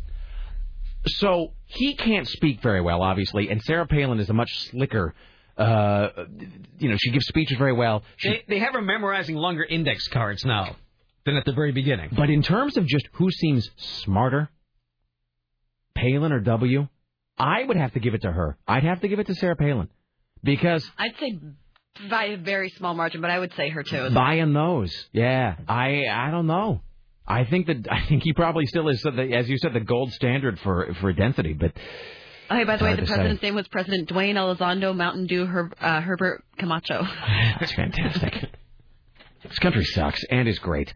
All right, here's Tim Riley. But no, to answer your question, Tim, I can't see any other country bringing like their candidate for prime minister or president or whatever into the ring with a Survivor song and like a pro wrestling announcer. And the nation's press corps letting people get away with so much. Right. When they could have put them in the ground a long time ago. Well, honestly, in Idiocracy, don't they bring him out to Eye of the Tiger? Maybe. I'm going to have to look that up now because I'm pretty sure that the president comes out to that. Jesus. Oh, God. All right. No, you're right. It's the press's own fault. So Barack Obama's a socialist, and then they never say, like, what about that $700 billion he just raped us for? All right. It's different. It's Tim Riley. So here's Barack Obama sneezing on a reporter. He's giving that guy hantavirus right now. Here we go. It should be the banks taking. I'm fighting that off for a while. Sorry. Do you say excuse me? Okay. One more time. I'll be quiet. It should be the banks taking. I'm sorry. Bless you. I was fighting that off for a while. Oh, that's great. Is there video? Yeah. Let me watch the video. Everybody get up and watch the video. All right. I'm going to post this in a few minutes. It should be the banks taking. I'm sorry. That's loud, man. I was fighting that off for a while. Looks like one of his contacts came out. If he does wear contacts. That's like his head sprung a leak or something. All right. That's how Captain Trips spreads. All right, here's Tim Riley. So that's what happened with that. Oh, that's wonderful. It isn't very often that we get things that we can laugh about that Obama does. Well, no, I was, that guy who called up yesterday, and he said, I thought the call was going to go bad. Mm-hmm. Lee. Badly? The bank's taking. I forgot. I'm sorry. Bless you. I just posted that. You should be seeing it at RadleyLive.com in a couple of minutes. There was a guy that called up yesterday, and he said, Rick, I have a question. He goes, he said, why don't you ever make fun of Obama and Biden as much as you do McCain and Palin? And I thought it was just going to be one of those calls where the guy calls up and he sort of positions it as a question, but he really just wants to yell at you and then hang up. And talk radio, you hear on talk radio a lot of callers like that. We have fewer of those calls here, but especially on like a Lars type show or on an Air America type show, people call up and they don't really want to ask a question, they just want to like scream something. But the guy said, why don't you ever make fun of Obama and Biden? And I said that we make fun of Biden. We did actually yesterday talk about they ought to just lock that guy in a cage till the end of the election. But I was sort of answering another email about that this morning. A guy said, it just seems like all you do is pile on to Sarah Palin, so to speak. And I just said, you know what? And this is, I should post on my blog, maybe I will, just my response to this guy. It was a few lines, and I said, I'll have to paraphrase it badly, but I said, we just go where the comedy is. That's the thing, man. We follow the trail of comedy breadcrumbs, and Sarah Palin is the funniest person running right now. I mean, John McCain's pretty funny, too. Yesterday, he made a real strong showing with saying the C word live on MSNBC. And then that thing of mangling that agree-disagree. So Sarah Palin and John McCain are just giving us more grist. Barack Obama is just sort of boring. I mean, not in terms of his speech-giving ability or the energy or whatever, but I mean, just as a candidate, he's just kind of boring, him and Joe Biden both. And you know what? It's hard to make fun of boring. I mean, Ben Stein is the exception that proves that rule. Ben Stein is so unbelievably boring that he becomes funny again.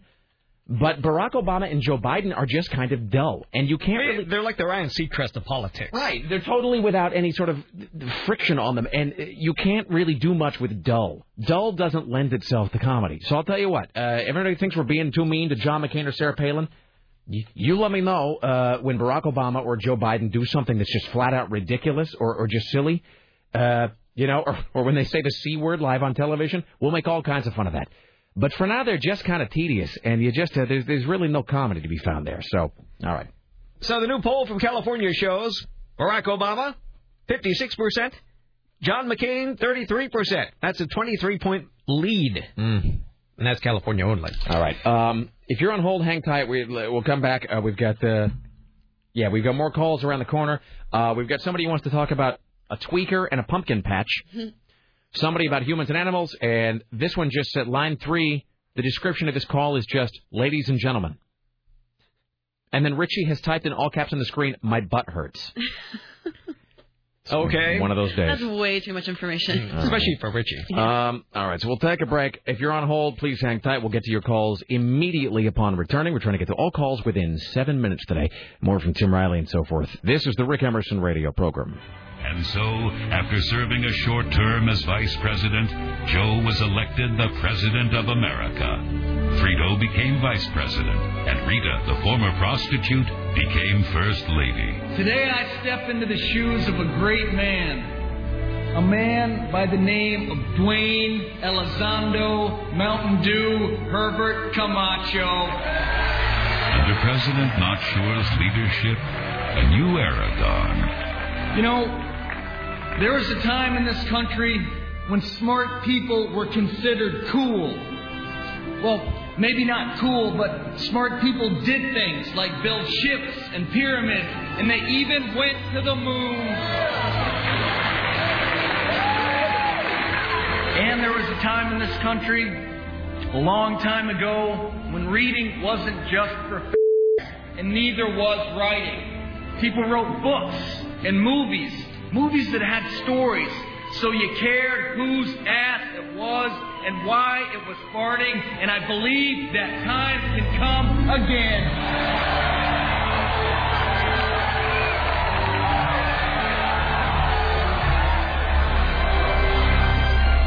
Joe and Rita had 3 children, the 3 smartest kids in the world. Vice President Frito took 8 wives and had a total of 32 kids. 32 of the dumbest kids ever to walk the earth.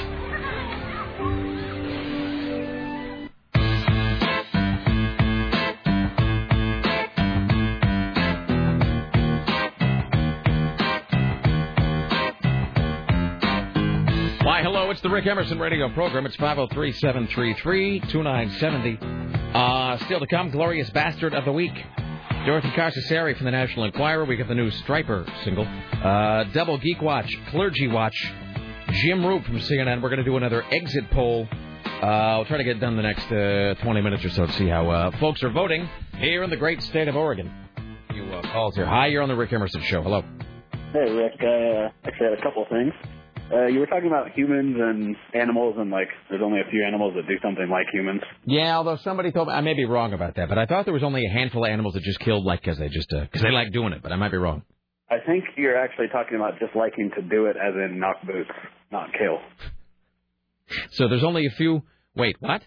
It's like humans, monkeys, and some other animal just like to have sex for fun, where everybody else does it for a purpose. All right, then. You would think it would be the other way around, since since humans are the race that has the Catholic Church. So, all right. Well, whatever. Okay. Yeah, and also the exit polling thing that you're doing. Are you doing that for out-of-state people just the same? Well, you mean if you are living in another state where you've already voted? Yes, I am in Utah and already voted. Really? When did you vote? In person or by mail? In person. I registered on Monday and voted on Monday. Interesting. Where do you live in Utah? Harriman, 20 minutes south of Salt Lake City. All right. So, here's the thing. We're not going to do the regular exit polling now, but because, are you calling from Salt Lake right now or from Utah right now? Yes, I am in Utah right now. All right. So because it's, because sort of a special occasion that, how did you vote, sir? Obama. All right, then. Now, and are you, now what, and I mean, it's got to be one of those things where, I mean, especially in Salt Lake, because Salt Lake itself is, a very progressive city, at least in terms of Utah. But, of course, once you get outside of Salt Lake City, man, it's like banjo-twanging towns. You know? That's very true. I actually, the Harriman, the city I live in, is actually used to be a polygamous community, of course. Excellent. But it's all just kind of rich, snobby old people now. So. Of course. All right, excellent. And then one more thing. Yeah. Emmanuel Lewis thing you were supposed to play in the break 2 breaks ago. Damn, I didn't do it. I'm sorry. Oh, yeah, I didn't know what the guy was even talking about, but I wanted to hear it anyway. All right. Thank you. All right. And I apologize to that guy. That's what I get for not writing it down. Okay, into the next break. Guy, if you're out there, and then you, sir, I will play the Emmanuel Lewis thing into the next break. Perfect. All right, say hi to the hot Mormon chicks for me. I will do what I can. All right, thank you. Come more, and then we'll continue with the news. Hi, you're on the Rick Emerson Show. Hey, Rick, how's it going? What's up? Oh, I just was going to tell you something happened this last weekend, if that's cool. Yeah, go ahead. Got a second here. Girlfriend came home from work saying that there's a free pumpkin patch in Portland, and I'm like, a free pumpkin patch? That doesn't make sense. And I'm like, maybe it's for poor people or something, help people out who can't afford to buy pumpkins. So pumpkins for the poor. I guess, yeah. I was still skeptical. And then she told me where it was. She said 90th and Powell. I saw and the sign for that. Did you go? Yeah, but if I could just tell this a little bit more. Yeah. I was still skeptical once I heard the location. I'm like, there can't be a pumpkin patch. I'm like, well, maybe they're just calling it that because it's for poor people, whatever. I looked it up online, and there was a Craigslist ad. So that should have gave it away right there. Right. It said haunted house for the kids, blah, blah, free all over, of course, free. So first of all, have you guys ever been charged just to go to a pumpkin patch? I don't think I've ever actually gone to a pumpkin patch. I think I always just went to, Safeway or something. So okay, well, you got to pay for your pumpkins or you got to pay to go on the corn maze and stuff like that. But just to go on the patch, I've never been charged my whole life. Anyways, we get to this place. It's just a field. It's sectioned off with hay and pumpkins set all over. And these tweaker-looking guys with a tent set up selling sports memorabilia or something. That part of the city is just, there's all kinds, look, it's a capitalist society. I admire anybody trying to make a living. But those guys who set up when you talk about them setting the sports memorabilia, is it like one of those sort of field lot things where they also got the guy who has a big clothesline covered in flags that he's selling? Yes, exactly. The flag thing is the thing that really mystifies me, because you'll see guys they've blocked off a whole parking lot, and they have the clothesline, and then it's just flags from here. It's 100 yards. There's always the POW MIA flag and the Dixie flag, and you're like, who does that? Who makes an impulse flag purchase? Yes, I know. And one more thing, actually, on the story, though, that to finish it up, we saw also they had this sectioned off area with big buckets for donations, it said, for clothing for the poor and stuff. Right. And we said, okay, well, let's check it out. We go in, and, I'm like, well, let's just grab the free pumpkins and get out of here. So we loaded up the car with them, come pay for your pumpkins, and we're like... Excellent. We're like, no? And he's all, you got to pay for the pumpkin. I thought it was free. Is this free everywhere? He's all, he's free to walk around in here. Oh, so the admission is free. The admission is free. Yeah, and their haunted house for the kids was a Fred Meyer blow-up thing that was about 5 feet tall by 5 feet maybe. I like the idea, though, that the admission is free, because normally normally the atmosphere is something you'd have to pay for, but because they care, they're giving it to you at no charge. Yeah, and I got one more thing, if you got a second. Very quickly, yeah. Okay, and you talked about going to people's houses for exit polling, and you visited listeners to just thank them for listening? Yeah, we were doing that earlier in the year, and then we kind of slacked off when it got really hot outside, but yeah. Well, one of our coworkers, he won't tell us because he knows we're full of mischief, but he figured out where you live. I won't say anything of what the clue he said, but that's great. We wanted to, go visit you on Halloween. Not a mean prank, but but our whole defense was, well, if he can go, thank listeners for listening, randomly, can't we just go thank him for giving us all this great weeks on end? That's a fantastic idea. You should totally. Everybody should do that. Needless to say, he won't tell us, so I don't know where you live, but. All right, well, I can already see that there's going to be a night in the very near future we're going to get him liquored up, though. I can already see that happening. So, well, Rick Emerson appreciates the support. All right, that's sure. Thank you, sir. All right. You do have a tell. Yeah, no, I know. And you have said it on the air. I'm not going to say it again, but you've said it a couple of times. One more, then we'll continue with the news. Hi, you're on the Rick Emerson Show. Hey, Rick. What's up? This is Ed. Hello. Hey, you do something, you did it just a little while ago before the break, where you say, it might be a reference I'm not understanding, but you say ladies and gentlemen. What's up with that? You mean I dropped the T? Yeah, you don't say gentlemen, you say gentlemen. You do it every time. I'm just wondering if it's a reference or you're just not saying it right. I don't know. Maybe I just have lazy mouth. Ladies and gentlemen. Gentlemen? I don't pronounce the T very hard. I think that's just because I'm a hick. It might have started out as me referencing something, but maybe I think it might just be because I'm a rube. I think it is I swear somebody said it that way in a show a lot, Simpsons or something like that. But I cannot place it. But maybe now I'm like running around in my head over and over every single day, waiting for you to say it. I don't know. It's weird because I did grow up just raised by the television so much that I think a lot of those things just leach their way into my brain, and I don't realize it. Now I'm gonna have to listen to myself say it. Okay, I'll look into it. I'll inspect my brain for an answer, sir. Sounds fair. All right, thank you. There you go. Here's Tim Riley on KCMD Portland. So Barack Obama's leaving the campaign trail to spend 2 days with his ailing grandma in Hawaii. Obama credits his grandma for making him the man he is today. She has really been the rock of the family, the foundation of the family. Whatever strength, discipline that I have, it comes from her.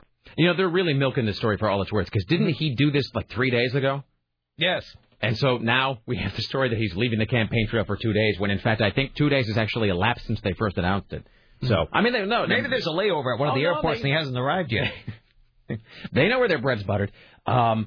Voters, especially female voters, I think, respond very strongly to the idea that a guy, especially a strong male figure, can take time out to go spend time with an ailing female family member. That plays well with female voters. He doesn't believe this breaking the campaign trail will hurt him on Election Day. I think most people understand that if you're not caring for your family, then you're probably not the kind of person who's going to be caring for other people. That is just such a dig at John McCain. That's totally what, that's just a little like, right between the fifth and sixth ribs. I think most people know I could just go on vacation for the next 2 weeks and still win. That's really what that's all about. So, well, all right. And this is just sad. John McCain continues his Joe the Plumber tour. Now, seriously, has everyone just left him by himself and gone home and gone on to other jobs? Now, of all the things to be talking about, this was discredited days ago. Yeah.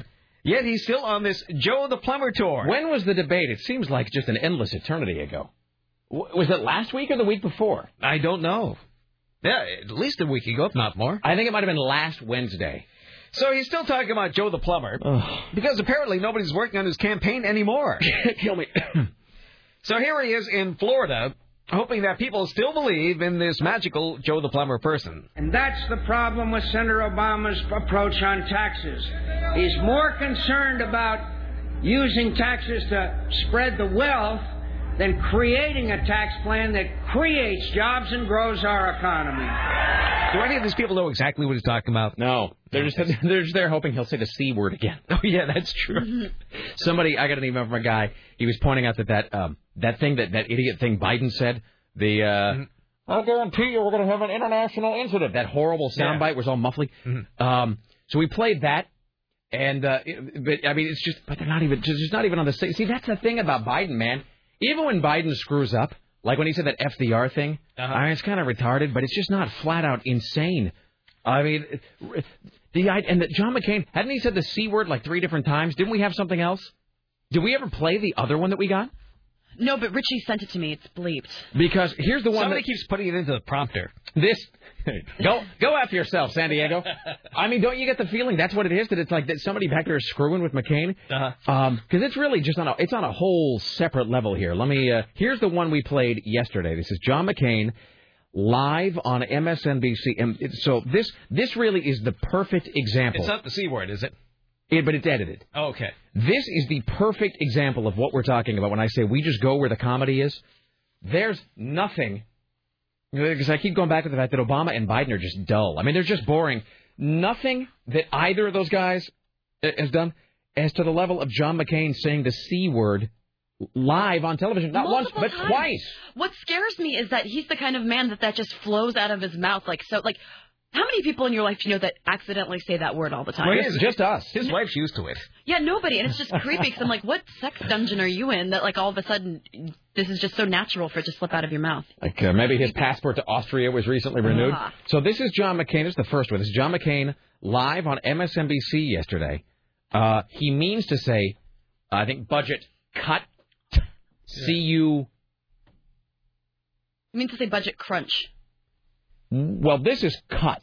Yours is the crunch. Yeah. So this is the first one. This is John McCain. He means to say cut. Rates were cut in the Bush years. One more time. And even though it's bleeped, let me assure you that he says the word very clearly. Rates were cut in the Bush years. That's so great. And then, so you have another one, Sarah. This Yes. is a separate incident. Same word, separate incident, John McCain. He's talking about houses and a budget crunch.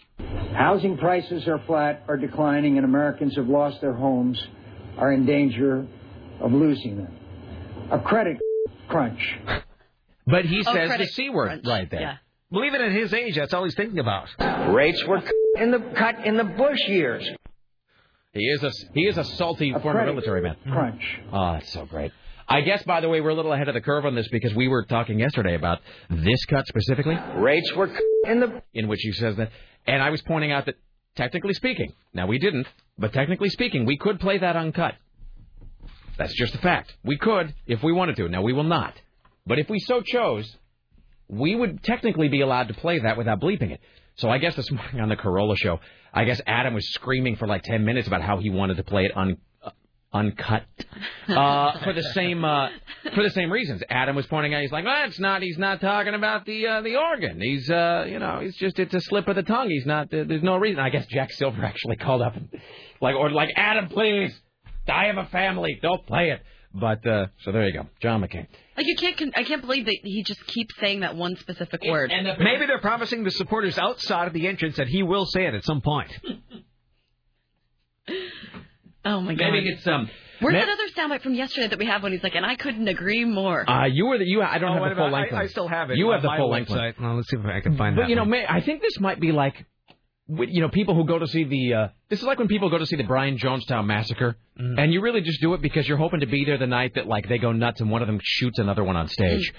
Or like how you would go to see Guns N' Roses back then, or G.G. Allen or something, because you wanted to be there the night there was a breakdown. Mm-hmm. So here's the one from yesterday. This is about when Martha was in Western Pennsylvania, calling the people there rednecks and racist.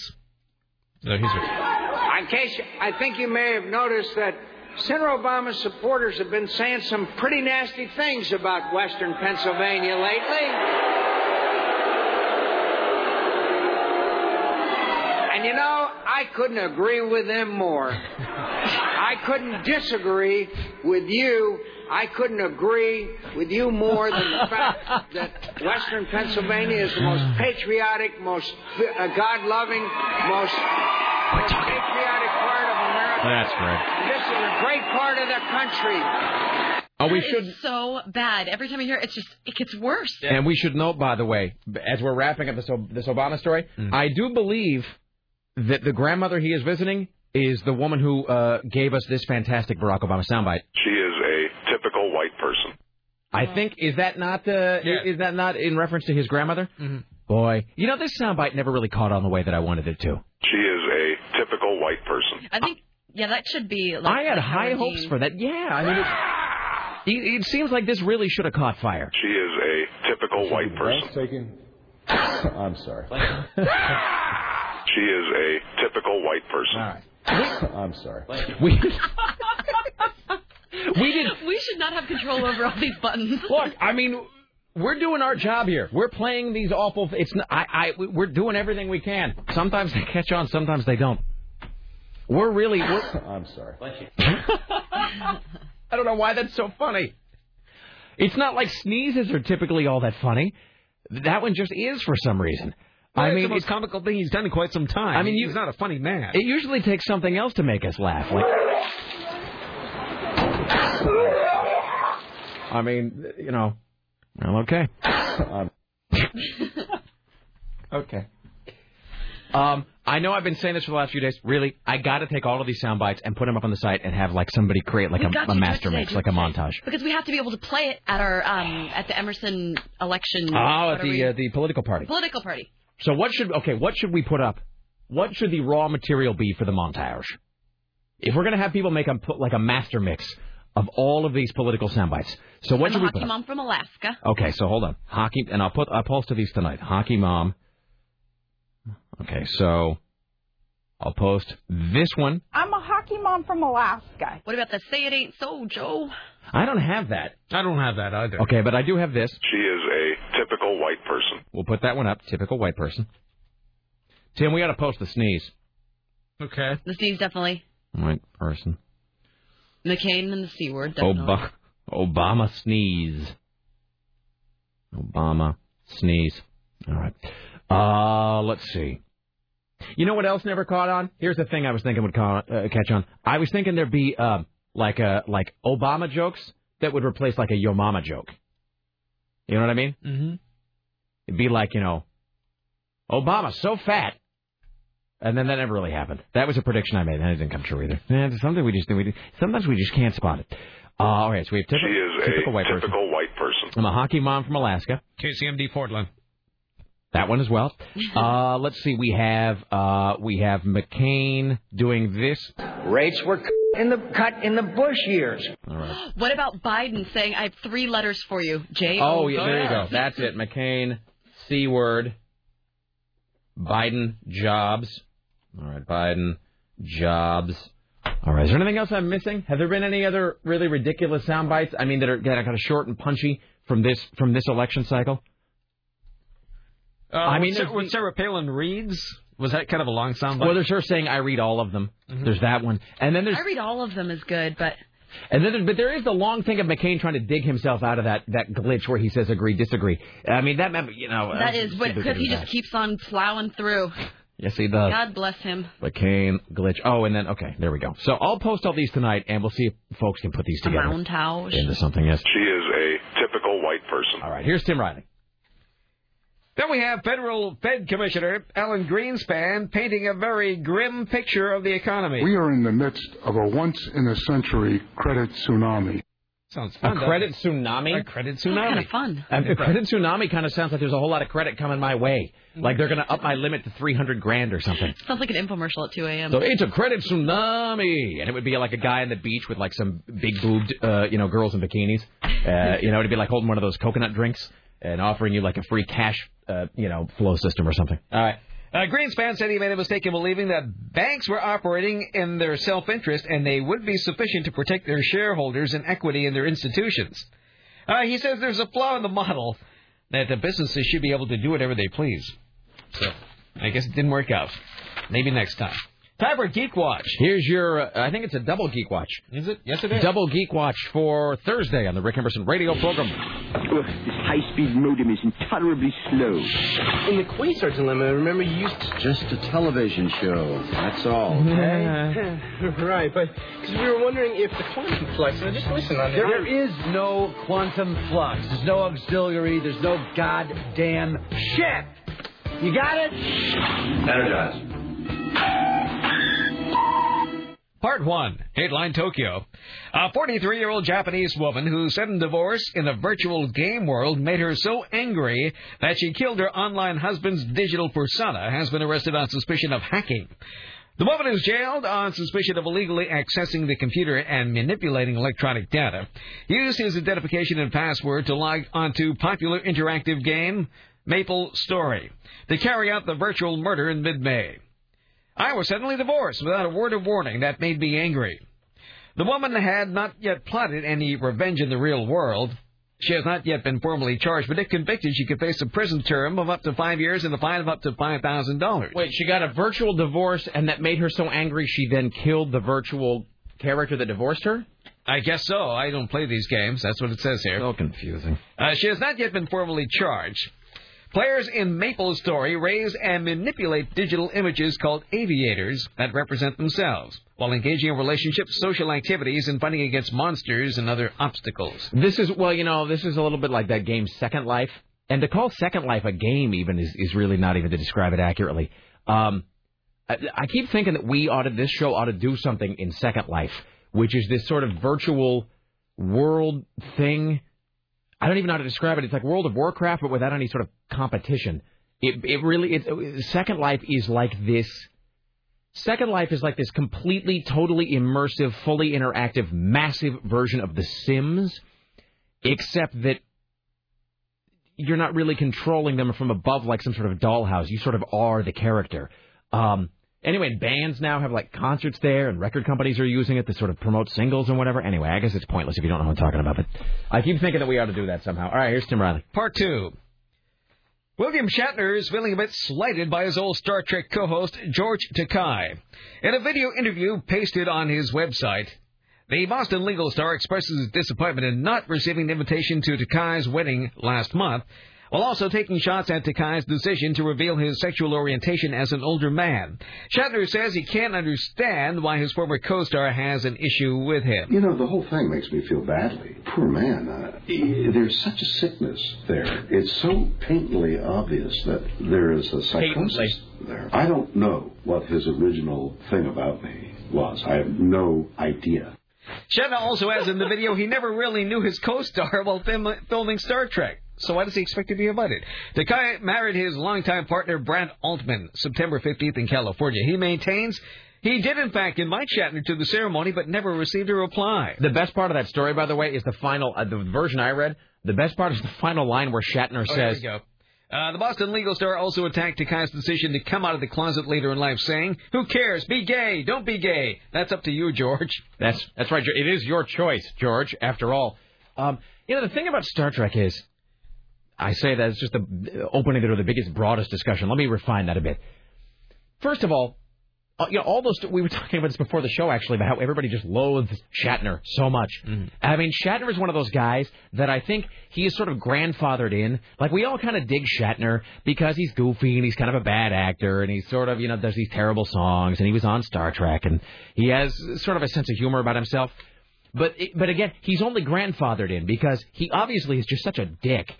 It's just such a raging bastard that if we knew that about him first, we would never like Shatner as much as we do now if we had realized early on just what a colossal ass he is. So he was lucky that he kind of got in underneath the gate there, under the wire, before we found out that he was just a flaming jerk. That being said, as much as all the Star Trek guys hate each other, and all the cast members of Star Trek, none of them get along, they all loathe each other, but the only thing they hate more than each other is Shatner, so Shatner is the thing that brings them all together. Shatner is the unifying force among Star Trek cast members, because that's the subject on which they can all agree that they all just despise that guy. So, all right, well, F him. All right, Tim Riley. So much for him. Is that the end of the Geek Watch? That is the end of the Geek Watch. There's your double Geek Watch for Thursday on the Rick Emerson Show. Grabstar's hammer by the Sons of Warvan. I shall avenge you. Next. Oh, loneliness and cheeseburgers are a dangerous mix. Oh, by the way, we forgot the thing where Sarah Palin says John McCain has already tapped me. I forgot about that. John McCain has already tapped me. All right, here's Tim Riley. Here's something for you ladies. Attention, ladies. Did you know that too many cups of coffee can reduce your breasts? Britain's Telegraph reports researchers have found drinking 3 or more cups of coffee a day could lead to smaller breasts.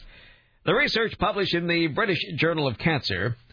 Who would subscribe to that? The British Journal of Cancer. That's got to be a real pick-me-up. Hey, do you have any copies of that cancer magazine around here? Why not give it as a gift to friends this Christmas? I totally am going to. So the British Journal of Cancer. What does the Journal of Cancer even do? What is it? What is the point of that magazine? Apparently, they studied the size of women's breasts this time. They found that about half the women in the study had a gene mutation that seemed to link breast volume to coffee intake. Why is the Journal of Cancer studying boob size? Somebody's misusing some grant money at that magazine. A Swedish researcher also said, quote, "Drinking coffee can have a major effect on cup size," unquote. The scientists find women who drink 3 cups of coffee a day had breasts that average 17% smaller than women who drink less than 3 cups a day. The study also found the benefit to drinking coffee, saying drinking caffeine, appears to reduce the risk of breast cancer. Okay. That's somebody who just wanted an excuse to study boobs while he was at work. That's what that is. I think so. Also this. We talking about the Journal of Cancer, or the Cancer Journal, or whatever? The Journal of Cancer. Remember how a few weeks ago I made that ill-timed joke about schizophrenia? And we were talking to some listener, and it turns out that his daughter is schizophrenic and blah, blah, blah. So he came by, and he was cool with it. He tolerated my juvenile, the inanity. But he came by the office later, and he dropped off something for me. And he dropped it, and it's sitting on the coffee table in my office now if you go in. And everybody sort of sees it and comments on it. And it is... it is the Schizophrenia Monthly, I think it's called, but it's like the monthly Schizophrenia Digest. And, I mean, obviously there's a community of folks who deal with that, and they have loved ones who are sort of coping with that situation. But there's just no getting around it. That is sort of perversely amusing, the idea that there's a monthly magazine for schizophrenics, which, I kid you not, has recipes in it. So there are recipes just for the schizophrenic among us. So that's sitting in my office. I'm going to leave it there just to sort of unnerve people when they walk in. Here's Tim Riley. The staff of the Multnomah County Elections Office is standing by, ready to answer questions you may have as November 4th draws closer. Officials also want to hear from you if you have not yet received your ballot in the mail. The Multnomah County Elections Office is at 1040 Southeast Morrison. Voters registered in other counties can contact their own elections office for any questions. Ballots must arrive at county elections office or be delivered by 8 p.m. November 4th. A list of drop sites is available at their website, micelections.org. This from New York. A school bus driver there facing charges after admitting he had a beer, then got behind the wheel with kids still on the bus. 43-year-old Jimmy Pruitt was driving students home from Bergen Catholic High School yesterday afternoon when he stopped at a supermarket to buy some beer. Police Sergeant James Sullivan said a witness tipped off the authorities who stopped the bus about a half mile down the road. I guess he was taking a break and went to ShopRite in Pearl River, and I believe the witness was behind him on line, observed him purchasing the beer, and then when she went out to her car, she seen him, and I think he was outside the school bus drinking it, and then she obviously knows the school bus. Might as well have myself a cool one. So he stopped, bought some beer, and hopped aboard the bus and brought the kids home. He was doing a pickup from Bergen Catholic to Pearl River, picked up at Bergen Catholic High School. And there was 2 children, I guess, that he was driving home. Well, that is the right place to do it. If you're not going to do it at a Catholic school, where are you going to do it? Hey, back on that election thing for a second. So you said everything's going to be turned in, dropped off, mailed in, whatever, by 8 p.m. November 4th. And that's not postmarked, right? That's received. Right. So I'm just saying for me... People are going to get confused. How do I put this? Well, see, I don't want to sound like I'm impugning letter carriers. I'm just saying if it were me and if you really took your vote seriously, you'd drop that off. Because, whatever. I mean, God forbid there's a delay, an accident, There's so many places to drop it off, too. I mean, libraries. Library. Yeah, that's where I did it last year. You can do it everywhere. So I'd be for dropping that off myself. I'm just saying. I don't mean to cast aspersions on the letter delivering community. I'm just, I wouldn't leave that in the hands of fate. Points all around the city, too. They are everywhere. Yeah. I think we might actually have one here at CVS up front. I might be wrong about that. So what is the deal? So does Multnomah County get all those, but they leave them sealed until 8 p.m. on Tuesday? I think they can start counting, but they can open up the envelopes and take them out, but they can't start the machines till 8. So they can be taking out the ballots and putting them in like a stack, basically. Yeah. But then they have to wait until 8 p.m. on Tuesday the 4th to then start running them through the optical scanner or whatever that thing is. Mm-hmm. All right. Don't forget, Tuesday, November 4th, the Rick Emerson Show's political party will be happening at Grand Central Bowl on 8th and Morrison in beautiful southeast Portland, along with our friends at the Willamette Week and the Oregon Bus Project. We'll be there throughout the night, starting at 7 o'clock. 7 o'clock until everything is decided, probably till 10 or so. There's going to be food, beverages of all varieties, fun, frivolity. That place has got like 50 TVs, big, flat screen, huge, high-definition TVs, lots of couches, seats, chairs, places to hang out and watch. There's going to be, I think the bowling is actually going to be going. Tim Riley will be doing live reporting throughout the night on this radio station from Grand Center. You go down there, watch Tim Riley report the news as only he can, and then he will be broadcasting live on CNN radio across the country from that location as well. You can find more details at 970.am. The Rick Emerson Show's political party happening Tuesday, November 4th, 7 p.m. Grand Central Bowl brought to you by our fine sponsors, Taboo Adult Video, Powell's Books, Cedar Hills Crossing, etc. Here is Tim Riley. From Frisco, Texas comes word. Usually they just throw eggs. But Frisco Police Officer Greg Barnett said they've seen vandals use a different weapon lately. We've had 8 separate incidents where someone's thrown jars of spaghetti sauce and hit people's vehicles or houses. Damage so far is $4,800. So here's something new. Just 2 weeks after a Nobel Prize highlighted work of subatomic particles, physicists have announced a startling discovery from a much more familiar form of matter, Scotch tape. As it turns out, if you peel Scotch tape off its roll in a vacuum chamber, it emits X-rays. The researchers even made an X-ray image of one of their fingers. It was more than 50 years ago some Russian scientists reported evidence of X-rays being peeled from sticky tape. I don't understand what this story's about. X-rays. Okay. And Scotch tape. You get X-rays from Scotch tape. Do you see how that doesn't make any sense? You see what I'm talking about? That doesn't work. Do you see my problem, Tim? Well, let me explain this further. Okay. In the new work, a machine peeled ordinary Scotch tape off a roll in a vacuum chamber at about 1.2 inches per second. You understand so far? You can try this at home. I guess. Okay, go ahead. So, Scotch tape was peeled off a roll in a vacuum chamber at 1.2 inches per second. So you can do this and try it at home. Rapid pulses of X-rays, each about a billionth of a second long, emerged from very close to where the tape was coming off the roll. Now, that's where the electrons jump from the roll to the sticky underside of the tape that's being pulled away. A journey of about 0.002 an inch. Amazed so far? Now, when those electrons struck the sticky side, as they slowed down, the showing made them emit X-rays. Is there a health hazard, you ask? Well, no X-rays were produced in the presence of air. You need to work in a vacuum, not exactly an everyday situation, but not impossible. So if you're going to peel tape in a vacuum, you should be extra careful.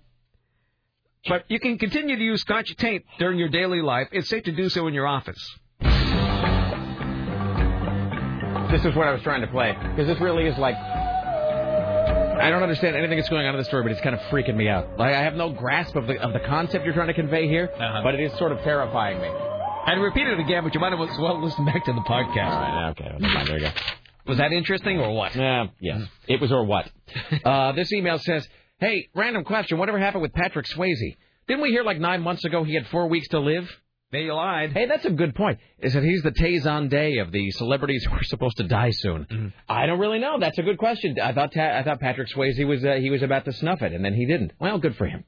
Don't forget, still to come today, we have this Emmanuel Lewis song. We have more of an exit poll. We're going to poll folks who have already voted in the Oregon election or perhaps from out of state. High Concept Thursday, Dorothy Costaseri from the National Enquirer, Jim Roop, the new single from Stryper, and so forth. Here's Tim Riley. A West Palm Beach teenager accidentally shot himself while talking on his phone. The 16-year-old boy, whose name has not yet been released, was home alone. It appears that he was talking on the phone and playing with a handgun when it went off. Did he die? Yes. A man parades a decapitated head through the streets of Bangladesh. Police detained a man accused of chopping off the head of a tenant in his apartment and then paraded it through the streets of Baghdad's capital, shouting, "I killed my wife." The man, identified only as a man, had quarreled with his wife for 3 days, steady. When he returned home and his wife wasn't there, he burst into the room of a 22-year-old tenant named Thule and severed her head with a sharp knife. He then paraded the head through the streets. Police detained him after receiving several phone calls complaining about his actions. His mother had a 3-room apartment in one area and rented one room to Thule about 2 months ago. Now, as a related story, did we talk about this woman who did the same thing? This woman in well, it's the latest trend. This is a woman in I think in India, where all these stories come from. Mm-hmm. Crowds in a busy market fled in terror as a woman walked among them, holding aloft the severed head of a man she said had attacked her. Covered in blood, this is fantastic. Covered in blood, she held the head high like a trophy, said police. Her way of showing she had delivered her own kind of justice to the attacker. According to police officer Ram Barosa, the 35-year-old woman had sliced off the man's head with a sickle. Oh. After which she had been using to cut grass near her village. She was getting grass for her cattle when the man came up behind her and tried to sexually assault her. In a bid to this is fantastic. In a bid to save her dignity, she turned on him and during a struggle managed to chop off his head with a sickle. Good for her. So that's sisters doing it for themselves. Amen. Right there. Said we have no doubts about her story because she had bite marks in her neck and cheek when the man tried to take advantage of her sexually. So determined was the woman to show that she had beaten off her attacker, who she claimed had been stalking her for 3 months. She decided to immediately take the severed head to her local market. She put the head on parade, said Mr. Barosa. She walked right through all the crowds who were buying their vegetables, holding the severed bloody head up high. Standing beside a marching band in the parade. All of her clothes were covered in blood, but as far as she was concerned, that didn't matter. She just wanted to make a point, and she definitely succeeded in doing that. Everybody scattered. It was a terrifying sight, but the woman said she had no regrets about her actions. So there you go. Fantastic. Yeah. Well done. I encourage similar behavior. It's the Severed Head Parade. It really is. An annual event. Severed Heads are the new black. Hi, you're on the Rick Emerson Show. Hello. Yes, this question, I guess, would be maybe for Tim. I was wondering if he or maybe you guys... Is this a science question? No, I'm just wondering if you've heard anything about any military helicopter operations on the west side. I live in Tigard, and they're all over the place out here. That's you mean right now, at this very moment? Right now, at this very moment, I've just seen my 5th helicopter fly over. I'm driving home from 217 towards King City. Where would and well, Hillsborough has an airport. Didn't a couple weeks ago weren't there military helicopters over the city, over downtown? Yes, they were. They were practicing. So would these wouldn't be at the regular airport though, would they? Well, Hillsborough has an airport which they use quite a bit. Maybe they are coming from or going to the airport. Well, they're kind of doing, they're not really flying direct lines like they'd be heading towards or from the airport. They're just kind of zigzagging. Is it possible that they're police helicopters? Do we have police helicopters in Portland? No. I don't think we do, no. That's a good question. And one more thing, Patrick, yes, he has a new movie coming out, by the way. Is it Ghost 3? I hope not. Okay. All right. Was there a Ghost 2? Oh, I'm sorry. I've blown the joke. I thought there was a Ghost 2 that was direct to DVD. All right. Thank you, sir. Yes? Hey, one more thing. Best show ever. Thank you. Okay. All right. Hi, you're on the Rick Emerson Show. Hello. Hello. My name is Enrico Montoya. All right, never mind. Here's Tim Riley. No, I'm looking up. I don't see any reports of any unusual incidents. No, I don't. Who's to say? But, the Army's in training to protect our strip malls. Someday they may have to. Yes, they are. Let's see. We've got this couple requests. Well, first of all, Tim, do you want to hear do you want to hear this email request for one of your sounders, or do you want to hear the Mad Men timeline? The Mad Men timeline. All right, so we'll do this. So we'll do the other one later. This is from Don. Let's see, Rick, the Don Draper, Dick Whitman age timeline. I know you have better things to do, so I've done it for you. So listener Don has created this timeline from Mad Men because a lot of people have been discussing this episode that aired Sunday and when some of those events are taking place. Like when he's talking to the sort of toughs that are working on the jalopies. And is that taking place in Mad Men present day, or is that taking place in Mad Men 7 years prior, or whatever, when he first meets Don Draper's wife? So we've got this. It says, according to my calculations, 1939, Dick Whitman is 7 years old. Depression is still going on in rural America. Hobo visits dad's farm. That's from that episode, The Hobo Code. Mm-hmm.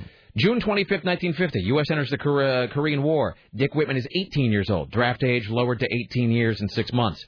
1952, Dick Whitman arrives at military outpost in Korea with Don Draper, who has less than 2 months left on his tour of duty. Typical service time in U.S. Army is 2 years.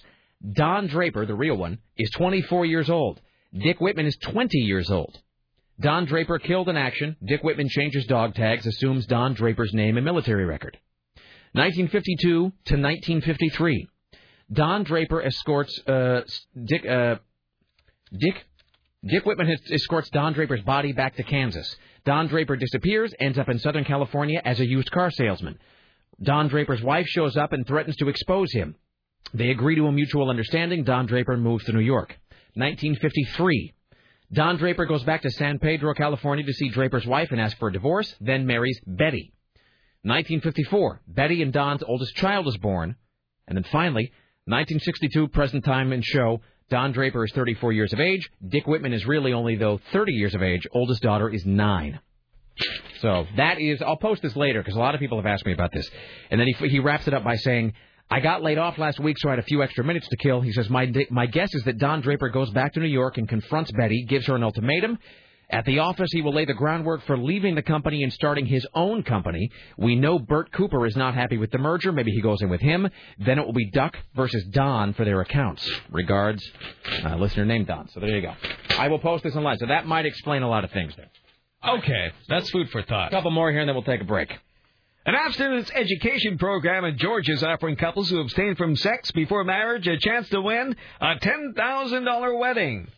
This is the Marriage Appreciation Training Uplifting Relationship Education Program, offering the Marriage of a Lifetime contest to couples who live in Rockdale, which is in Georgia. Rockdale, DeKalb, and Newton counties. This from the Atlantic Constitution. So far, there have been no entries, despite a looming... No entries? Yeah, no entries. There have been no entries so far. There is a romantic... Isn't that the point, Tim? That's true. There is a romantic end of this. They're also looking for a couple who are committed and will work through struggles. In addition to promising not to have true sex before marriage, couples must agree to allow the public to attend their wedding as well as undergo premarital counseling. What do you mean they agree not to have true sex? I don't know what that means. Does that mean... Sarah just... You know what that means. Sarah just did that great I don't even know how to describe your facial expression. You, like, sort of cocked an eyebrow and sort of tilted your head a little bit like a, But, I mean, is that like they can do third base? I guess so. I don't know what They can do third base. You're the greatest. How would you describe, on this radio program, which is licensed by the FCC, how would you describe it? That's all I could do. Does this mean they can do everything but sex? No. See, no. See, I went one way and then you took it the other way. I knew a girl in high school. Maybe I should just go back to playing YouTube clips. No, it's fine. I knew a girl in high school who was super religious, and she would do everything but sex. Really? Really, and it was very well known. Now I'm not even sure which way you're talking about. Oh, you know which way I'm talking about. Really? She did everything but sex? She did everything but sex. Tim? I don't know the woman. I can't comment. Fantastic. All right, it's 503-733-2970. Let's do the Glorious Bastard of the Week. We'll go into the break. We'll come back. More news from Tim Riley. Let's see. Later on, Dorothy Carcasseri from the National Enquirer. Oh. Glorious Bastard of the Week, then the Emmanuel Lewis song in the break. I almost forgot about it again just there because I suck. All right, hold on a second. Let me get this queued up. Let's see. So we'll do the Glorious Bastard of the Week, then this Emmanuel Lewis sound. Then we will come back. More news from Tim Riley. Dorothy Carcasseri from the National Enquirer. High Concept Thursday coming up. The new Striper single. Clergy Watch, Jim Roop, and more. Let's see. Where did I go? Without further ado, ladies and gentlemen, I give you the Glorious Bastard of the Week. Greetings and salutations. Shannon Ray of Hillsborough. You are being addressed at this moment because you, yes, you, have been selected as the AM 970 Glorious Bastard of the Week with all the rights and privileges that entails. Richie's again noting on the screen that his butt hurts. All caps. In addition to the envy of your fellow man, you'll receive a bountiful cornucopia of swag from the AM 970 pile of crap, including Before the Devil Knows You're Dead, which has Marissa Tomei nude for like what seems like hours on end on DVD. You'll also win the wonderful knowledge that for at least this 1 week, you are just a little bit better than everyone else. Enjoy your newly elevated status and don't hesitate to lord it over the less fortunate. That's why they're there. Thank you for listening. Shannon Ray from Hillsborough. You are the Glorious Bastard of the Week. Be sure to sign up to become an AM 970 Glorious Bastard at 970.am. All right, I will play us in the break here with this Emmanuel Lewis sound, and then we'll come back. I forget the name of the song. I think it's called Cityscape, City Confidential, City something or other. This is from a Japanese-only release that Emmanuel Lewis did in, I think, 1986. Quick backstory. I mentioned this the other day. It was put out on a biodegradable cassette tape, which means that almost all of the cassette tapes just sort of half-lifed into dust, so there are now no remaining copies of the entire song. This is all that survives. On the Rick Emerson Show, I give you Emmanuel Lewis.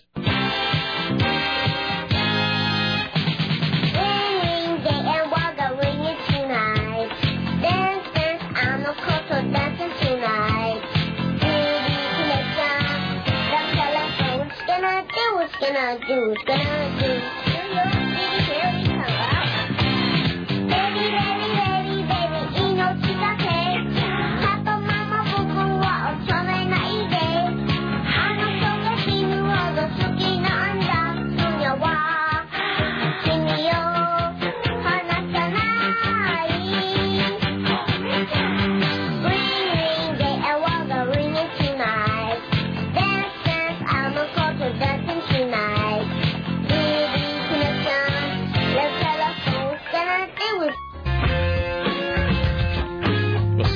Little Miss knows about everything early. Yeah, that's right. I'm old school. It's the Rick Emerson radio program. It's 503-733-2970. All right, here's what we're going to do. More news from Tim Riley here in just moments. Then Dorothy Carcasseri from the National Enquirer. Then we'll do our first exit poll today for people who have already voted in this year's election. Jim Roop from CNN Radio Los Angeles will join us. We'll play the new Striper single. And we have High Concept Thursday coming up. By the way, couple things. One, we had a request for this, so I'm just going to play it. We had this guy request a little bit of a sounder, so we're going to play it. And then I would encourage everybody to go to rickemerson.com right now. Now, here's the thing. You go to rickemerson.com. And by the way, Richie keeps saying that the 970.am website is down. But I keep trying and it keeps working for me. And I'm clearing the cache and refreshing it. So I don't know if it's down everywhere, if I'm only able to see it because I'm inside CBS, but I don't think that would make any difference. So the 970.am website may or may not be down. I haven't gotten any email about it. Richie says he's gotten some people calling saying it's down. It's working for me. It's slow, but it's there.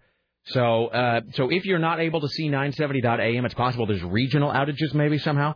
But anyway, so I guess they are looking into it, but I'm able to see it. So we are, I guess it is being looked into by the appropriate folks. So rickemerson.com, I'm going to urge you right now to think long and hard before you click on the link in this blog. It is safe for work. My new blog entry, it's safe for work. It is called Nature Hates You. And I'm just going to read the description here. My blog entry, I just posted this about 5 minutes ago. It says, Nature hates you. This will haunt your dreams forever. Don't click this if you don't want to be horrified beyond all recovery. Safe for work, but utterly, terribly traumatizing. It's absolutely true. It's not fake. It's not made up. It's not like some sort of a doctored photo. It is real. I sent it to Fat Boy yesterday, and I actually could hear his scream from downstairs. Like I'm down the hall, up some stairs, down another hall, and in an office, and I could actually hear him screaming after he clicked. And I sent him a thing. I'm like, don't click this. I'm like, I got to send it to you because that's just what guys do. But you don't want to click it. Like, you don't want to look at it. You don't want to see it. And yet he clicked anyway, and he screamed, and then he actually sent me a long-ass, just an email, and the email just said, like, ha! So, go to rickemerson.com. Should I look at it? Yeah, of course you should. I'll wait for you. We'll get your reaction live on the air. This is the most recent blog entry at rickemerson.com. Nature hates you. Let that load for you. What the hell is that? That's what I'm talking about. What is that? Yeah. What is that? What is it? Zang. Oh, you know what it is. Oh, my God. That's what I'm saying. Hey, Tim, come look at this. Where is it? It's over here on Sarah's screen. Hey, come check out the thing that took John Lee. Yeah, that's what I'm saying. Do you see what it's doing? That's right. So go to Rick Emerson. That's a guarantees right there. Go to rickemerson.com and check out the most recent blog entry called Nature Hates You. Oh, my God. I can't close it. And you can't scrub it out of your brain either. You're going to see it when you try to sleep tonight. All right. There you go. On the lighter tip, as the young people say. I can see that eating a box of cereal. Oh, my God, Tim, that is not nice. Or a lean cuisine. That is not nice. Here's the thing, Sarah. Stop it. No, later when you have the choice. Stop it. Don't stop to get the gun off the hood of your car. This email says, Rick, in all the craziness, I was wondering if you could please revisit a classic gem of a sounder, that Swedish chick that yacked on live television. Just put it in randomly. So there was also the guy that hurled while doing something like watching TV. I just remember the day when you played those two over and over again, and I was crying. You don't have to beat it to death, but just a little reminder that sometimes a woman's time of the month can make her barf on television. Also, is Sarah going as Sarah X. Palin for Halloween? Just checking. I was kind of thinking about it. The thing is, on the one hand, you might go, well, it's too obvious, whatever, but this is the only year you can do it. And I could do the whole, like, wispy bang, because I have a hairstyle that would work with it. You either got to do it this year. Spray it all brown. I think you either got to do it this year or in 10 years. You can't do it next year. Mm-hmm. This year or in a decade. You got to wait till it's maybe retro. But I would say do it. Walk around carrying a shotgun? Yeah, I mean, I think you got to... Well, no, that seems like a bad idea. I mean, not a real one. But this seems like, this is your opportunity. If you don't do it now, you're not gonna be able to do it. I would say you got to strike while the iron's hot. This is the only... It's like our playing the Sarah Palin watch theme. We're probably not going to get to do that in about 2 weeks. So I would say Sarah X. Palin. That's a good costume. And even if people know you're doing I was actually just thinking about it today.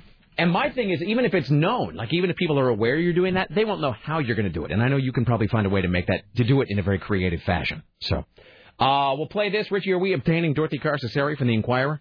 All right, thank you. Let me just play this by request. This is Nick who wanted to hear this. I give you a Swedish game show host vomiting live on television. Ja, hallå? Ja, hallå? Hej, vet du? Niklas? Hej, Niklas. Vad har du för svar till mig? Tölp.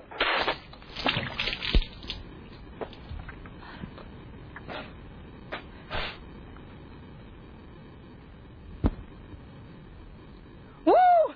Okay. And now, from the Ministry of Truth, this is Tim Riley. All By request. Oh, is this me again? Let's listen. Yes? Again? We didn't. Again. What is with you today? I don't know. By the way, for those who don't know what we're talking about 5 minutes ago, we were doing the commercial break, and Tim was doing a bike and hike live commercial. And so here's just a little breaking the fourth wall. Here's what happens. The crazy's all on your side of the table today, Tim. I think so. At the beginning of the show, said that I was a little out of it because Lara was up all night with this chest pain thing. Then I have a family of rodents living in my car. Yeah, and Sarah's crazy. And so, by the way, your trunk looks like a bag woman lives there. It's like a bag lady lives in the back of your car. But it's true. That's gone through. That's transported me from like multiple apartments and stuff, and I've just left some things behind. And like. So we went into a commercial break about 5 minutes ago, and here's what happens. When we go into a commercial break, Sarah will say, hey, Rick, you've got a live commercial for Powell's, or you got to do something for Viso, or Tim, you've got to think for EcoPDX. So just now we go into the commercial break, and Sarah says, all right, Tim, you've got a live commercial read for Bike and Hike. And Tim goes, no, I just did that, which he didn't. And Sarah said, no. And Tim goes, didn't I just do a live Bike and Hike commercial? And if by just you mean yesterday, then that is true, but you haven't done one today, but you were convinced that you had just done it. Yes. And so so now moments ago we throw the news to you. We play the news and you say, is this me again? It's like, this song sounds familiar. You've got there's some rift in the space-time continuum in your head today, man. Well, I'll give you a moment to collect yourself. I'm all collected. I'm just saying, I'll give you a second. Let's welcome to the Rick Emerson radio program. From the National Enquirer, our good friend Dorothy Carcasseri joining us. Hello, Dorothy. How are you today? Hi, I'm great. How are you? We are fantastic, except there's a family of rats living in Sarah Dillon's trunk. Oh, it's an exaggeration. There's probably just a couple few. Mice? Just a couple little happy ones. It was it was discovered yesterday afternoon, and now we're trying to figure out how to get the rats out of the trunk of the car.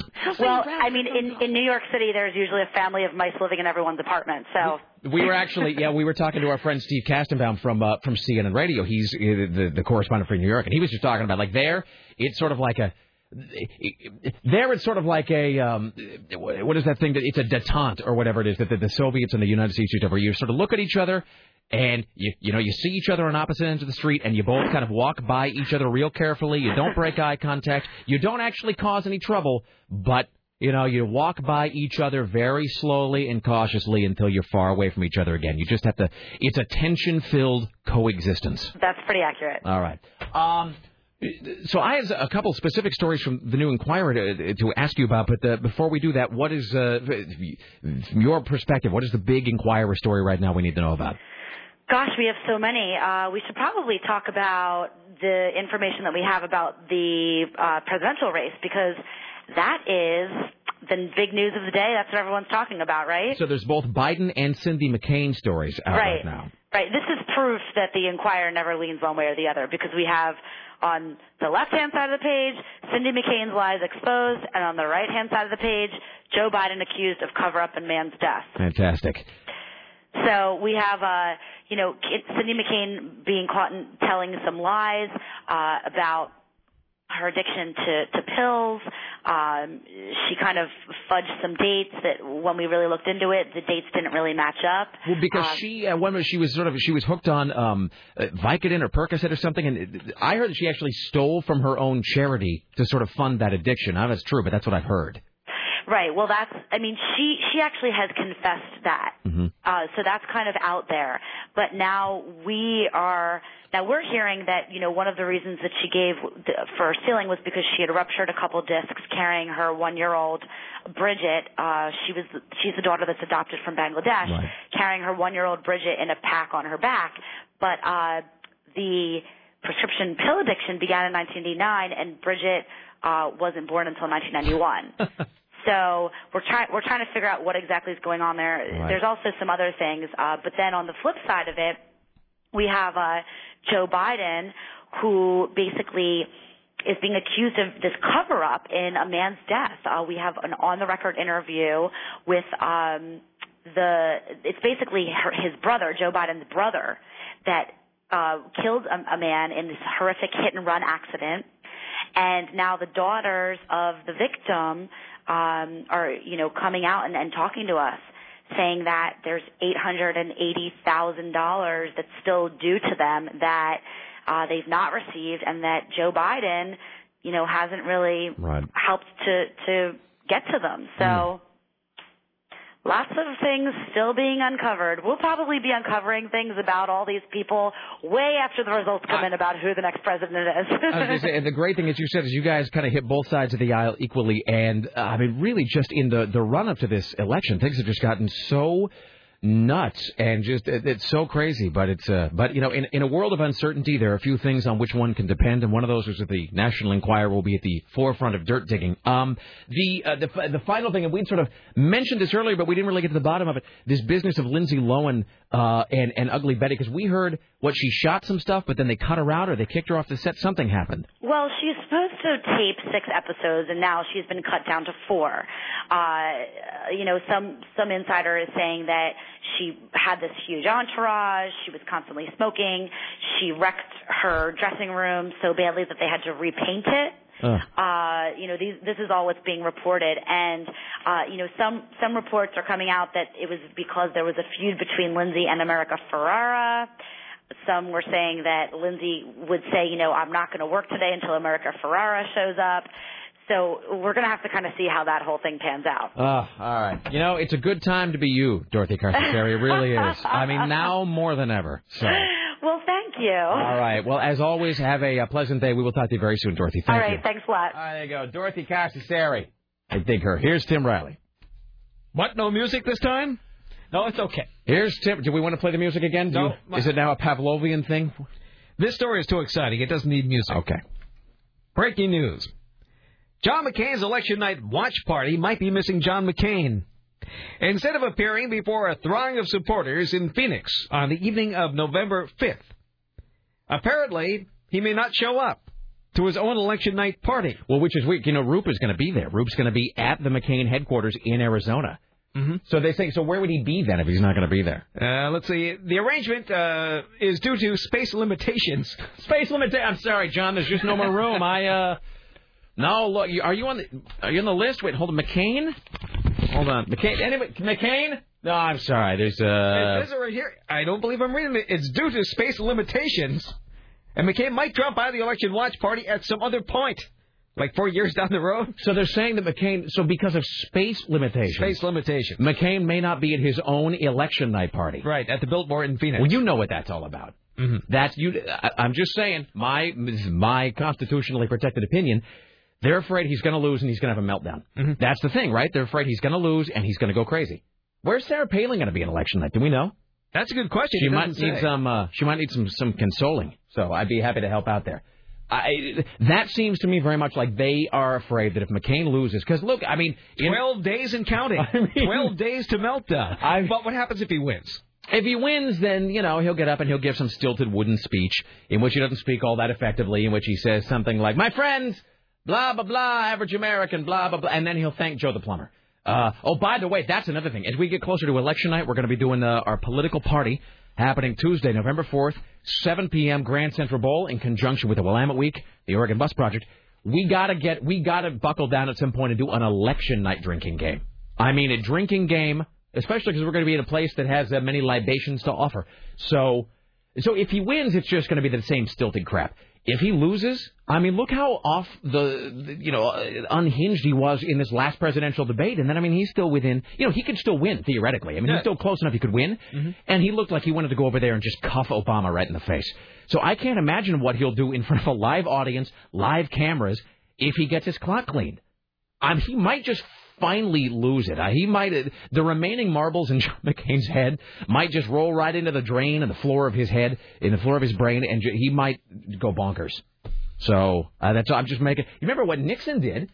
When Nixon lost the governor race in California, yeah. And he don't have Nixon to kick around anymore. Yeah, I've got that whole speech here somewhere where Nixon went off at the press corps, and he was talking about and he said, and if you decide to give a candidate the shaft, just put one lonely reporter on the trail to report the truth.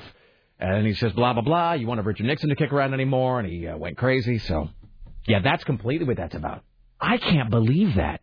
Yeah, and that they're trying to John McCain. And that they're trying to blame it on space limitations. Mm-hmm. Well, they'd have to move the buffet. He should just say, this is another reason why the GOP, look, it's not too late to hire me. It is not too late for the Republican Party to hire Rick Emerson to come in and fix it. I can fix. You know, I'm like G. Gordon Liddy. I can come in and plumb those leaks. I can get things working properly. The way they should have said it is, this fiction that they're not going to be able to fit him in the door somehow. They should have just said, John McCain, who values family above all else, will be watching the election night results with Cindy and the children at his home. He will most likely stop by to speak with supporters and share a few words with the American public, but he will be watching democracy in action alongside his family at his home and whatever. See, I just made that up on the fly, and it sounds believable. You know how you know it's believable? Because it kind of makes my stomach flip-flop a little bit when I say it. It makes my skin crawl a little bit. So, all right. You know, it's not too early for me to start putting my name out there for 2012 to start helping some people win elections. I could do it, too. I'm just saying, Lee Atwater's dead. Somebody's got to pick up the baton. It could be me. Here's Tim Riley. Jennifer Aniston wants to make it very clear she is not carrying John Mayer's baby. The actress's rep issued a statement for Entertainment Tonight to address Internet rumors that she's pregnant. The rep says, quote, "Give me a break. She is not pregnant," unquote. You know, am I alone in finding the phrase carrying someone's baby to be kind of off-putting? I find that to be an icky phrase. So apparently 970.am is down for some folks who are listening in Colorado, but it's up in Lake Oswego. So it is, which doesn't surprise me. So I guess it is a regional outage. All right. Let's do one more, and then we'll take a break. When we come back, exit poll, Jim Roop, new Striper single. Well, the Bush administration today warned of real consequences for Iraq if it rejects a newly negotiated security pact. Like they'd be afraid at this point. What are we possibly going to threaten Iraq with? Well, here's the threat. Without a deal, the United States could be forced to end its military operations. And naturally, that would make them all cry. I mean, is there anything left to defend in Iraq? And what is one big pile of broken dishes and rubble? Oh. The White House said Iraqi security forces are incapable of keeping the peace without us being there, raising the specter of reversals in recent security and political gains. There will be no legal basis for us to continue operating there without that, said the White House press secretary, whose name is Dana Perino. And the Iraqis know that. And so we're confident that they'll be able to recognize this. And if they don't, there will be real consequences. Americans won't be able to operate there any longer. All right, then. By the way, this email says, Rick, I'm at PDX Airport waiting for a flight to San Diego. I am using the free PDX Wi-Fi to listen to the show. Great. AM 970's website is up and working for me. So, all right. Well, the website is, I guess, down in some places, up in others, but... And you can walk right across and get some Wendy's fries, too, at this long horseshoe-shaped table. Now, do you do that? I do. Aren't they cooked in beef tallow or something? Not Wendy's. Really? You know, I dig Wendy's fries. I got to say that the last time I flew to Salt Lake, I was sitting there and I was eating a big thing of Wendy's fries, and they were really good, very crisp. I love sitting around PDX. I wish you could do it every day. You know, the airports are very soothing to me. I find airports very calming for some reason. Quickly before we break, random places that you find soothing or calming, and it doesn't count to say like a park or some crap that is supposed to be that way. I'm saying, is there sort of an unconventional place or business or type of area that you find to be soothing? I used to like Nordstrom's before they took away the piano players. Oh, that's right. Sarah? I like cemeteries. Cemeteries? Mm-hmm. Yeah. I'm saying for me, airports, and I find hospitals to be soothing. Oh.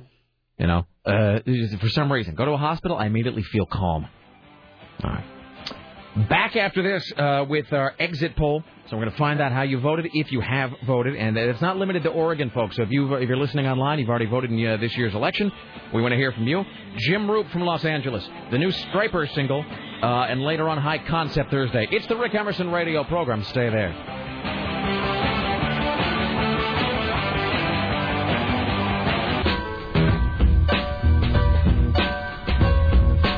Why, hello, it's the Rick Emerson radio program. It's 503-733-2970.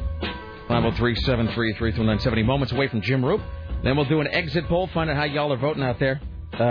New Striper single. I keep promoting it as though it's a great thing. It sucks. It's terrible. You're like selling it. I think it's just because I wrote it down and I really, I am really Ron Burgundy in that fashion. It's on the page. It's on my matrix in front of me. So I just continue to read it. All right. Anyway. We have this thing about the guy that fed his neighbor to pigs. Let me just read this real quickly. Hello, Hannibal. A farmer in Sweden who was convicted of killing his parents and feeding his neighbor's body to pigs has lost an appeal against life in prison. There's really no reason to read the rest of the story. It's all just a headline. 32-year-old convict killed his father by hitting him in the head and then strangled his mother 4 years later. He told authorities his father was kicked in the head by a cow.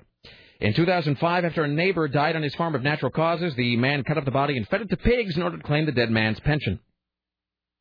Well, there's really no way to make that more interesting. Let's welcome now to the Rick Emerson Show, from the City of Angels, Jim Roop. Hello, sir. Howdy. Good afternoon. How are you, my brother? Where are you at? What's going on? I'm back at the bureau now. All right, excellent. Hey, so I got a couple things. First of all, there's well, let me back up for just one second. Did you say the other day that they're now in the jury selection process for this new Spectre thing? Jury has been seated. Oh, the jury has Opening been seated. statements start Wednesday. Let's not confuse this with me really caring, because I think I don't. I think I've made the decision inside my own head that I don't care. There was really only one trial that I was interested in, sort of, revisiting all my previous interest for, and that was O.J. Now I think I'm done. You know, I got to tell you though, that's where I'm going to be stuck next week. Oh, that sucks. I'm sorry. I really am sorry for you.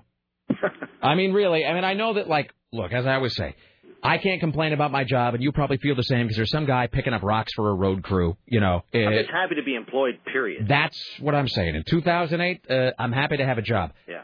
That being said, I think Kastenbaum might have made this point. It might have been you, but I think it was Steve who was talking about he had to go sit in some the New York courthouse for some trial for something or other. And he said that it's just, after a while, your brain is just mush. I mean, you're sitting there, and it's like you want to gnaw off one of your own feet just out of sheer boredom.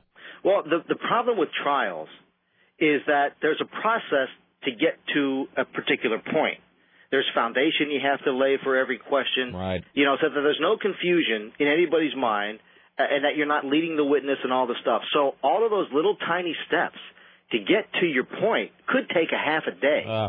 And you just want to stand up and go, shut up.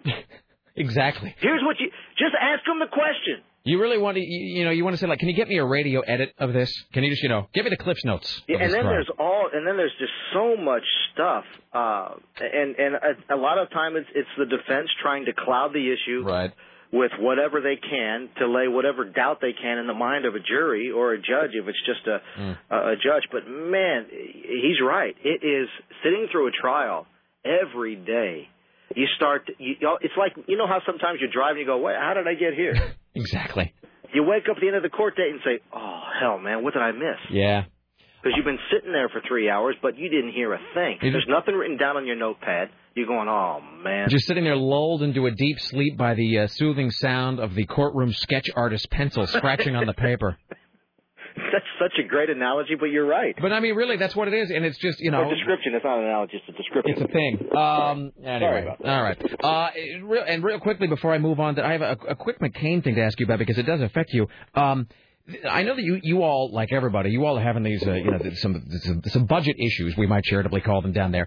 Schwarzenegger seemed in some ways, or maybe he still does, I don't know, to be kind of a Teflon governor, where a lot of stuff didn't stick to him. He really did seem to be able to rise above it. What are the odds that all of this budget stuff is that he's going to be claimed as a casualty for this? With the California or with the nation? Well, because the economic crisis, I know that he has had these battles going back and forth about, he was doing that, cutting pay and reducing people. He was talking about that dropping to minimum wage for a lot of the state employees. I think what works with Schwarzenegger is the fact that from day one, and his whole reason for getting into the political office or the political arena in the first place, is to just say, here's what it is, here's what we need, and we got to do it regardless. Right. And I really believe he surrounded himself with such good people, Warren Buffett on down, that he can be blatantly honest with the legislature and say, if you don't do this, I'm going to do this. Right. If you don't pass this here, everybody gets minimum wage. We're going to reduce the California wage down to the federal minimum wage, so we have to pay bills. We got to pay for firefighters. We got to pay for the help we got from other agencies out of state. We have to pay these bills, and we have to pay them with your salary if we can't get this budget passed. I think he's just able to be honest, and probably more honest than most politicians dare to, because you know how it is in any relationship. If you reveal yourself too much, you're afraid you'll lose that relationship. Right. And you don't have the trust enough to be honest. And I think that's where he shines, is that he doesn't care. He's a multimillionaire with plenty of business opportunities out there, and he can just always go back to movies. So he's going to be real honest and tell you exactly what he thinks and what he's going to do. And if you don't like it, kick him out. He's in that Bullworth frame of mind. Where doesn't Absolutely. give a rip. Perfect. Yeah. Yes. All right. Hey, speaking You're of a genius, man. well, No, you're a genius.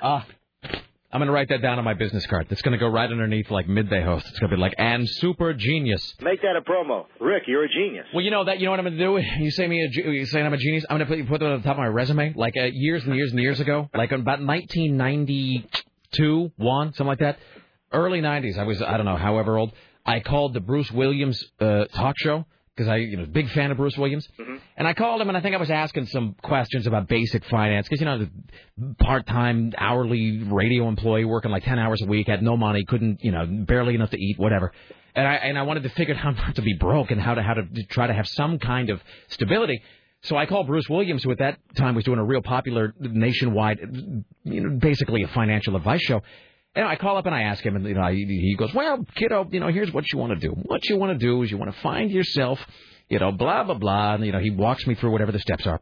And at the end of the phone call, Bruce just goes, well, Richard, you do sound like a solid young man. I wish you well. And then he ended the call.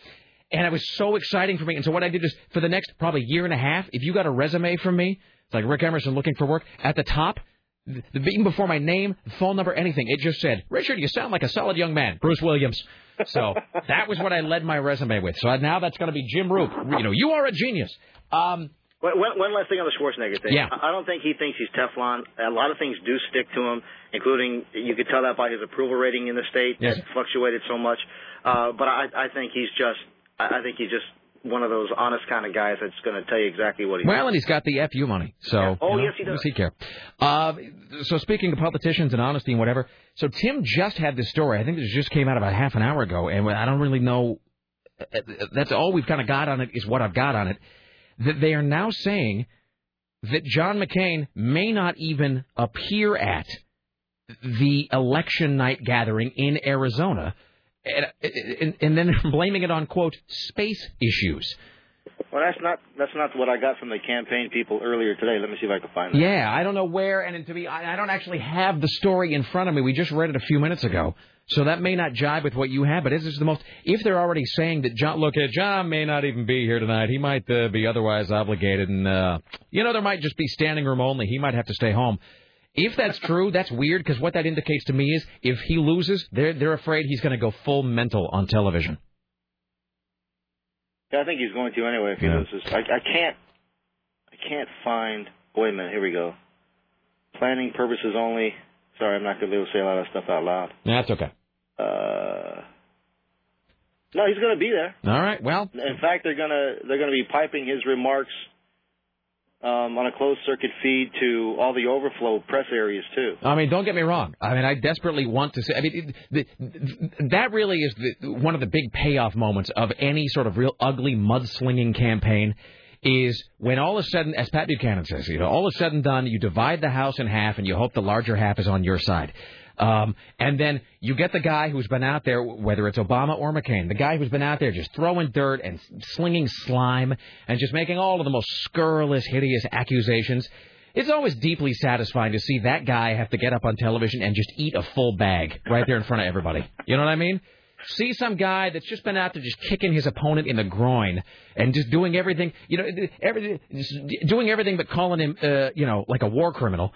And just to see that guy have to get him and just eat a full plate of it right there in front of the cameras. That's always, it's like scratching some deep mental itch for me. Do you know where that story originated? I do not, but I will tell you this. I will have Tim Riley rustle it up, and if I can find it, I'll email it to you. Okay, great. All right. As always, a pleasure, my friend. Enjoy your day. You on tomorrow? Oh, absolutely. Of course you are, because you're a trooper and a genius.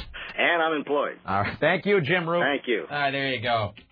I dig that guy. Hi, you're on the Rick Emerson Show. What's up? I was calling to say, you know what? More news bot, less Timmy Ryan. You're saying in the mornings now? Yes. All right. Yeah, he's been on the last 2 mornings that I could tell, and the less I have to hear of him, the better. And so what we've, and just actually, because I got an email about this just the other day. So what we've kind of done with the Newsbot, at least for now. So the Newsbot is still on the station. Just as a sort of consideration. I mean, not that anybody really cares too much about the behind-the-scenes mechanics of a radio station or whatever.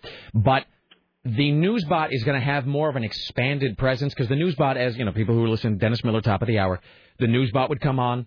do about 48 seconds of news. There's an opener and a closer, but the newsbot would come on and give the headlines.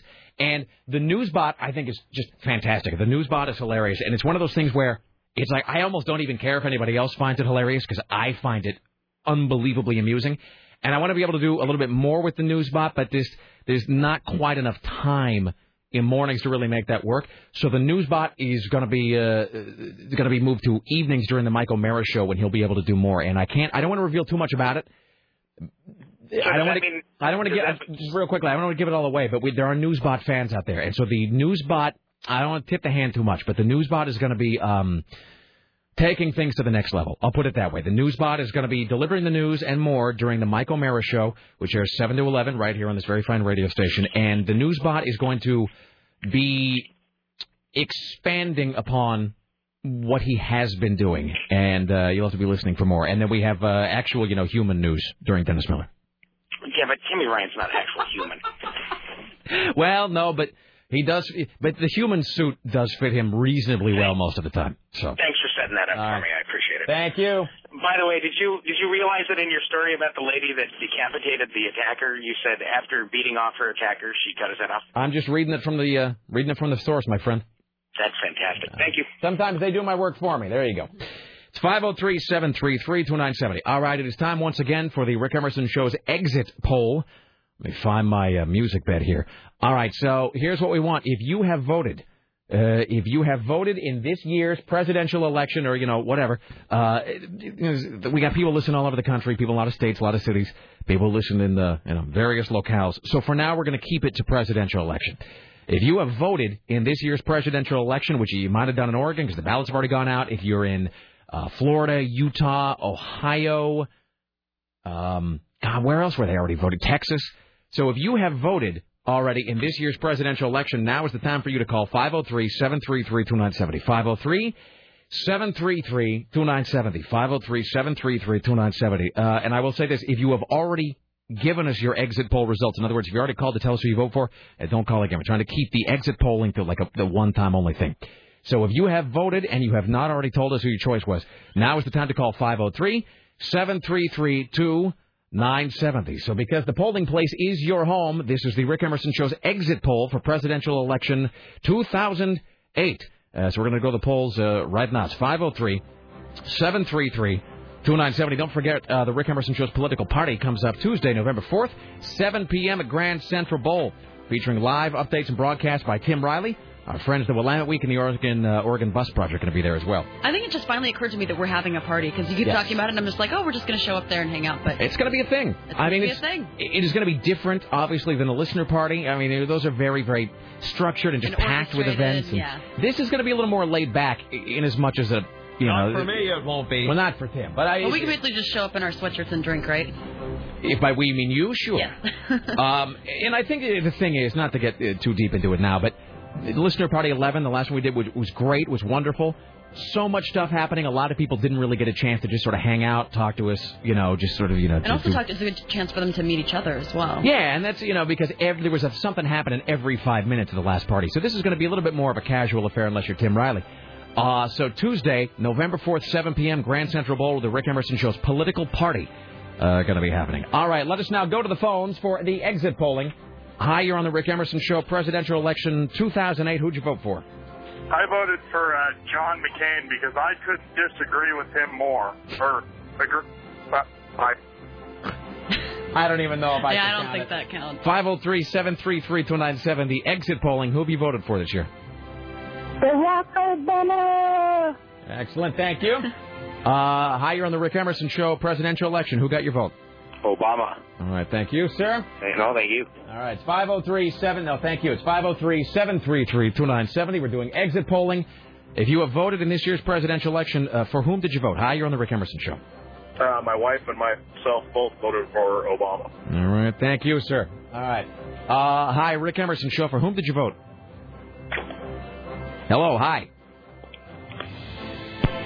All right. Thanks so much. Hi, you're on the Rick Emerson Show. For whom did you vote? For the love of sweet Christ. Is that our phone? Jesus, no, it's their phone. It's them. Hi, you're on the Rick Emerson. People say, is it me? Yes, that was you. Hi, you're on the Rick Emerson Show. Hello. For whom did you vote? McCain. All right. Thank you. All right. Hi, you're on the Rick Emerson Show. For whom did you vote? Obama. All right, Obama. All right, thank you. Rick Emerson Show exit poll at 503-733-2970. For whom did you vote? John McCain. John McCain. All right, excellent. Thank you. Hi, Rick Emerson Show. For whom did you vote? McCain. All But right. can I tell you why? Man. It's quick. Sure. Not that I think it would be a knock on everybody's door. Tell them personally, I told you so, and then spend the next 3 to 3.5 years laughing maniacally as our country goes down the tubes. All right. Excellent. Thank you. So for sheer entertainment value. By the way, we wish John McCain and all elected officials a long life and the best of health. We'll do one more bank. Hi, you're on the Rick Emerson Show exit poll. For whom did you vote? Obama. All right, Obama. All right. Hi, you're on the three more. Hi, you're on the Rick Emerson Show exit poll. For whom did you vote? McPalin. McPalin. All right. Hi, you're on the Rick Emerson Show exit poll. For whom did you vote? Paul Rediker. That is a 1% joke, and I applaud you, sir. Final vote for today. Hi, Rick Emerson exit poll. For whom did you vote? I weighed both candidates, and I'm going to vote for my friend Kelly. Okay, then. Well, it is a democracy, sir. One may vote for whomever one wishes. Okay. There you go. All right, so let me tally these up. We have, I've been keeping a running tally so far. I'll have to go back and add this to the previous 2 days. So, by a vote of 6-4. Well, that's actually, wait, 5? Yeah, 5, 6-4. That's actually pretty close. 6-4 that's, 60%? So that's 60-40 for Obama? Mm-hmm. That is actually, what's interesting is that is actually pretty in line with the national polls. That's what's kind of weird about that. Wow. We are geniuses. Here's Tim Riley. Oh, wait, I'm sorry. That's my fault. I just did a whole... I thought we were going to break. No, I just did a Tim there. That's my fault. Wow. I don't know what just happened. Me either. That was like before when you thought we'd already done the news and we hadn't. Uh-huh. Now, I thought we were supposed to do the news and we're not. I don't know what's going on in my life. I don't know who to listen to anymore. All right, well, let me do this. We've been teasing this for a long time. And this song kind of sucks, so we only need to play about a minute of it. I have here the new single from Christian rock band Stryper. Stryper. I barely knew her. All right. Let me get this queued up. So Chris Paddock he sent me this via email yesterday. It's like, hey, dude, I got the new Stryper single. And believe it or not, I mean, as dumb as this is, I was sort of excited to hear it. Not because I'm a big Stryper fan at this point in my life, although I was as a younger man, but just because you sort of wonder, like, what is up with a band like that you think peaked 20 years ago. You figure, like, how big could their fan base even be? I mean, even in the Christian world, I think that probably everybody, they've all moved on to something else at this point. But, you want to hear, like, kind of what they're doing. How they're going to make their way in this current world of rock. And it is also interesting because I heard this new Stryper single the same day that we played Chinese Democracy, which is the new Guns N' Roses single. And the biggest comment I've heard from people about that Guns N' Roses song is not even that it's bad as such. I mean, it's a good song. I don't think it's a great song. I think that new Guns N' Roses track opens really strong. First minute and a half, great. And then the hook just doesn't really go anywhere. It doesn't take off. The hook is just kind of weak in my view. The hook is not strong enough to justify waiting 17 years. But the biggest comment I heard from people about the Guns N' Roses thing is that they're trying too hard to sound contemporary. In other words, the great thing about Guns N' Roses is Guns N' Roses, at least the Appetite for Destruction era, didn't really sound like they were tied to any particular... You go back and listen to Appetite for Destruction, it doesn't even really sound like it's from the 80s. It doesn't sound like it's from the 90s. It doesn't sound like it's from the 70s. Appetite for Destruction has this completely organic sound that is not tied to any particular decade because it's this weird mix of, like, Sex Pistols and Aerosmith and Rolling Stones and Fear or something. And with the new single, Axl Rose obviously is trying very hard to sound cutting edge. And when you try to sound cutting edge, you almost never do. And when you try to sound contemporary, it almost always rings a little false. So, that being said, I wanted to see if Stryper was going to try to update their sound, and they've really done exactly the opposite. Not only have they not updated their sound, they've actually become even more retro. And you'll understand what I mean here in just a second. Let's see, I will read now the little press release. This is from, I guess, the record company. And it says, here is Stryper's first single off their upcoming album, Murder by Pride. The song is called Peace of Mind. I won't use the guy's name, but the signature on this email, which is done unironically, by the way, the signature on this press release is, yours in Christ, blah, blah, blah, blah, blah. No. Look at there. from the record company. That seems kind of inappropriate. Oh, I guess it's Striper. It's a Striper. Yeah. The valediction at the end of this letter is yours in Christ, blah, blah, blah, founder, da-da-da-da, records. So, I don't even really know how to set this up, except to say, if you were Striper and you'd been, let's say, largely irrelevant since, I don't know, about 1989 or so, if you were trying to have a big comeback, I don't really know that your shrewdest move, like right out of the box, would be to pick a song that no one ever needs to hear again at all. Pick a song that has already been, I mean, it's like you've already beaten the horse. The horse has died. You've continued to beat the horse. You are now beating the dust that was once the skeleton of the dead horse. You're also remaking the song in a way that makes it almost indistinguishable from the original, which, again, we're already sick of. So, without further ado, I give you Striper's big comeback single. It is, in fact, a cover of a Boston song. Ladies and gentlemen, this is Striper singing Peace of Mind on The Rick Emerson Show.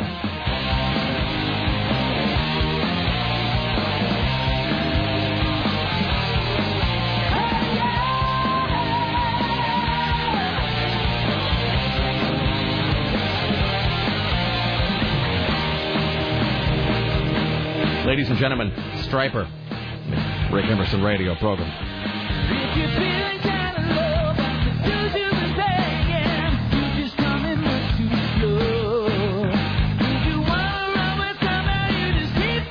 What was that comment, Tim? It's sacrilegious.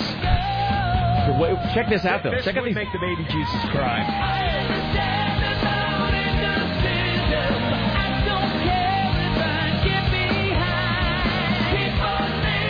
Why would you need to listen to this ever? I feel like we're right in the middle of a block party weekend. Yeah. How weird is that? And that's Michael Sweet, the singer for Striper. The only explanation I could think of, and this is what I told Paddock, is that because Brad Delp is dead, I think Michael Sweet is auditioning for the job of lead singer for Boston. I mean that I am completely serious. I think this is him auditioning to fill Brad Delp's slot in Boston, because check out these harmonies.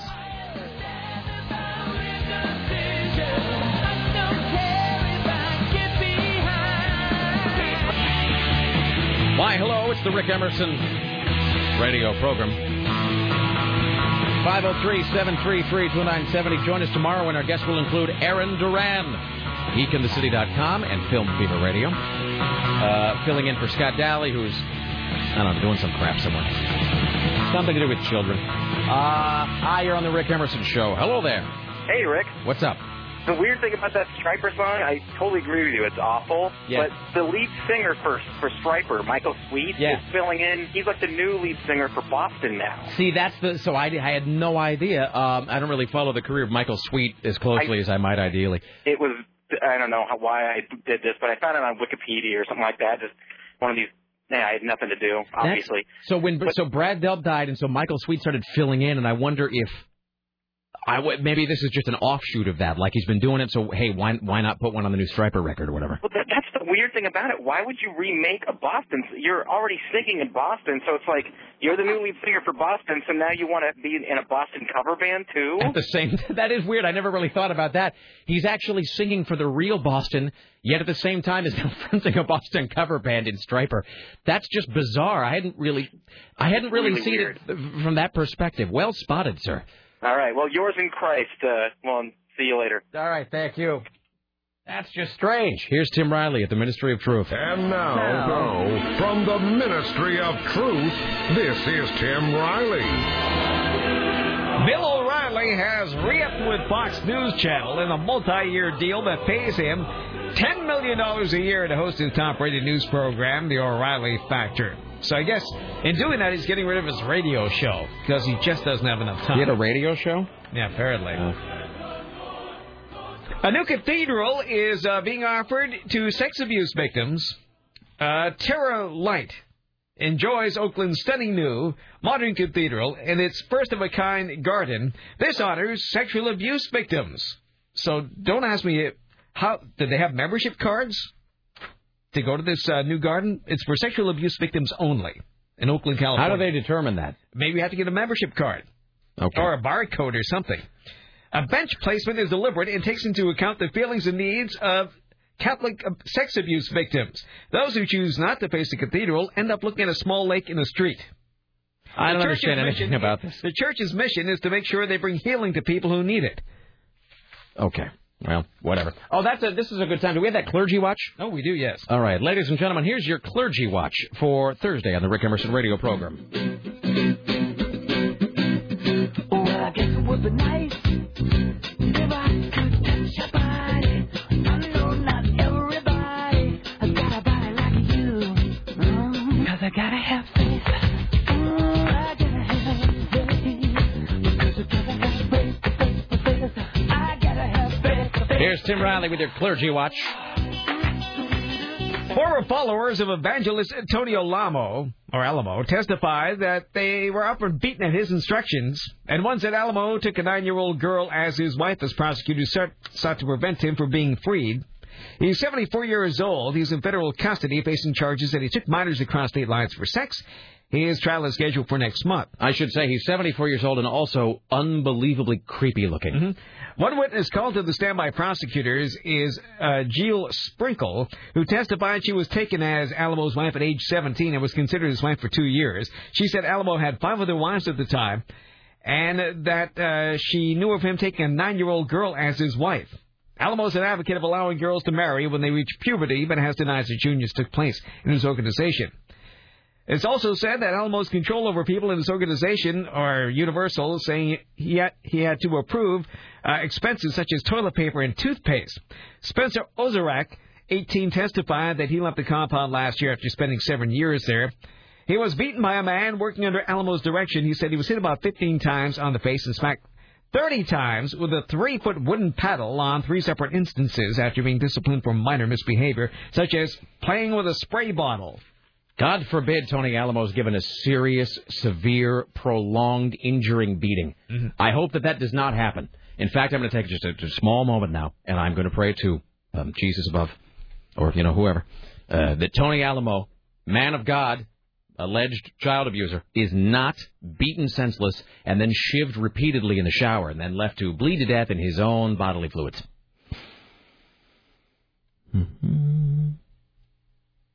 Because that would be wrong.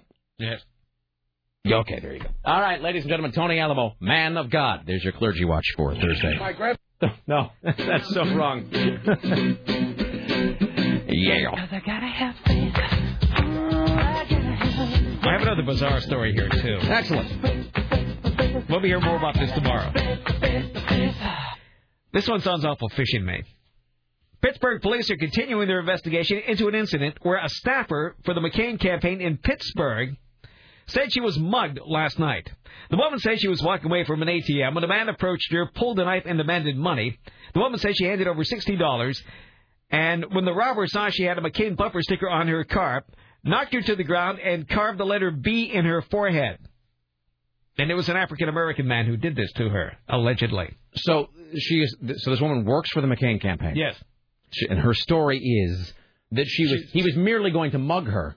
Mm-hmm. But when she saw the McCain bumper sticker on her car, knocked her to the ground and carved the letter B into her forehead.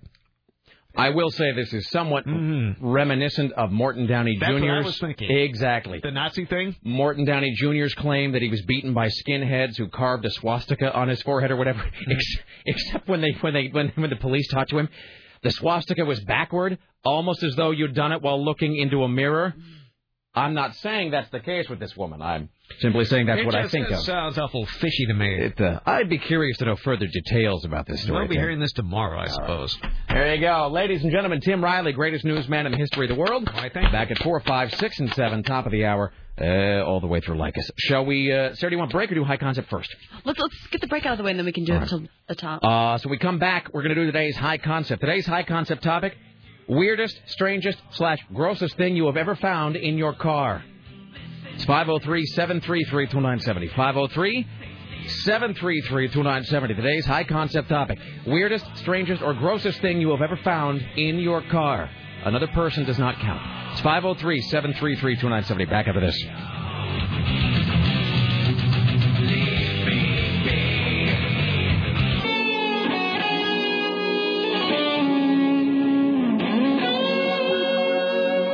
We now enter the saddest part of the broadcasting day, the final segment of the Rick Emerson radio program. All right. So, are you going to have your car looked at tonight with this rat living in it? Maybe tonight, but I can't tell if it's nice outside because I really want to go for a bike ride this afternoon. My friend's house is a good bike riding distance, so I might put it off until tomorrow because.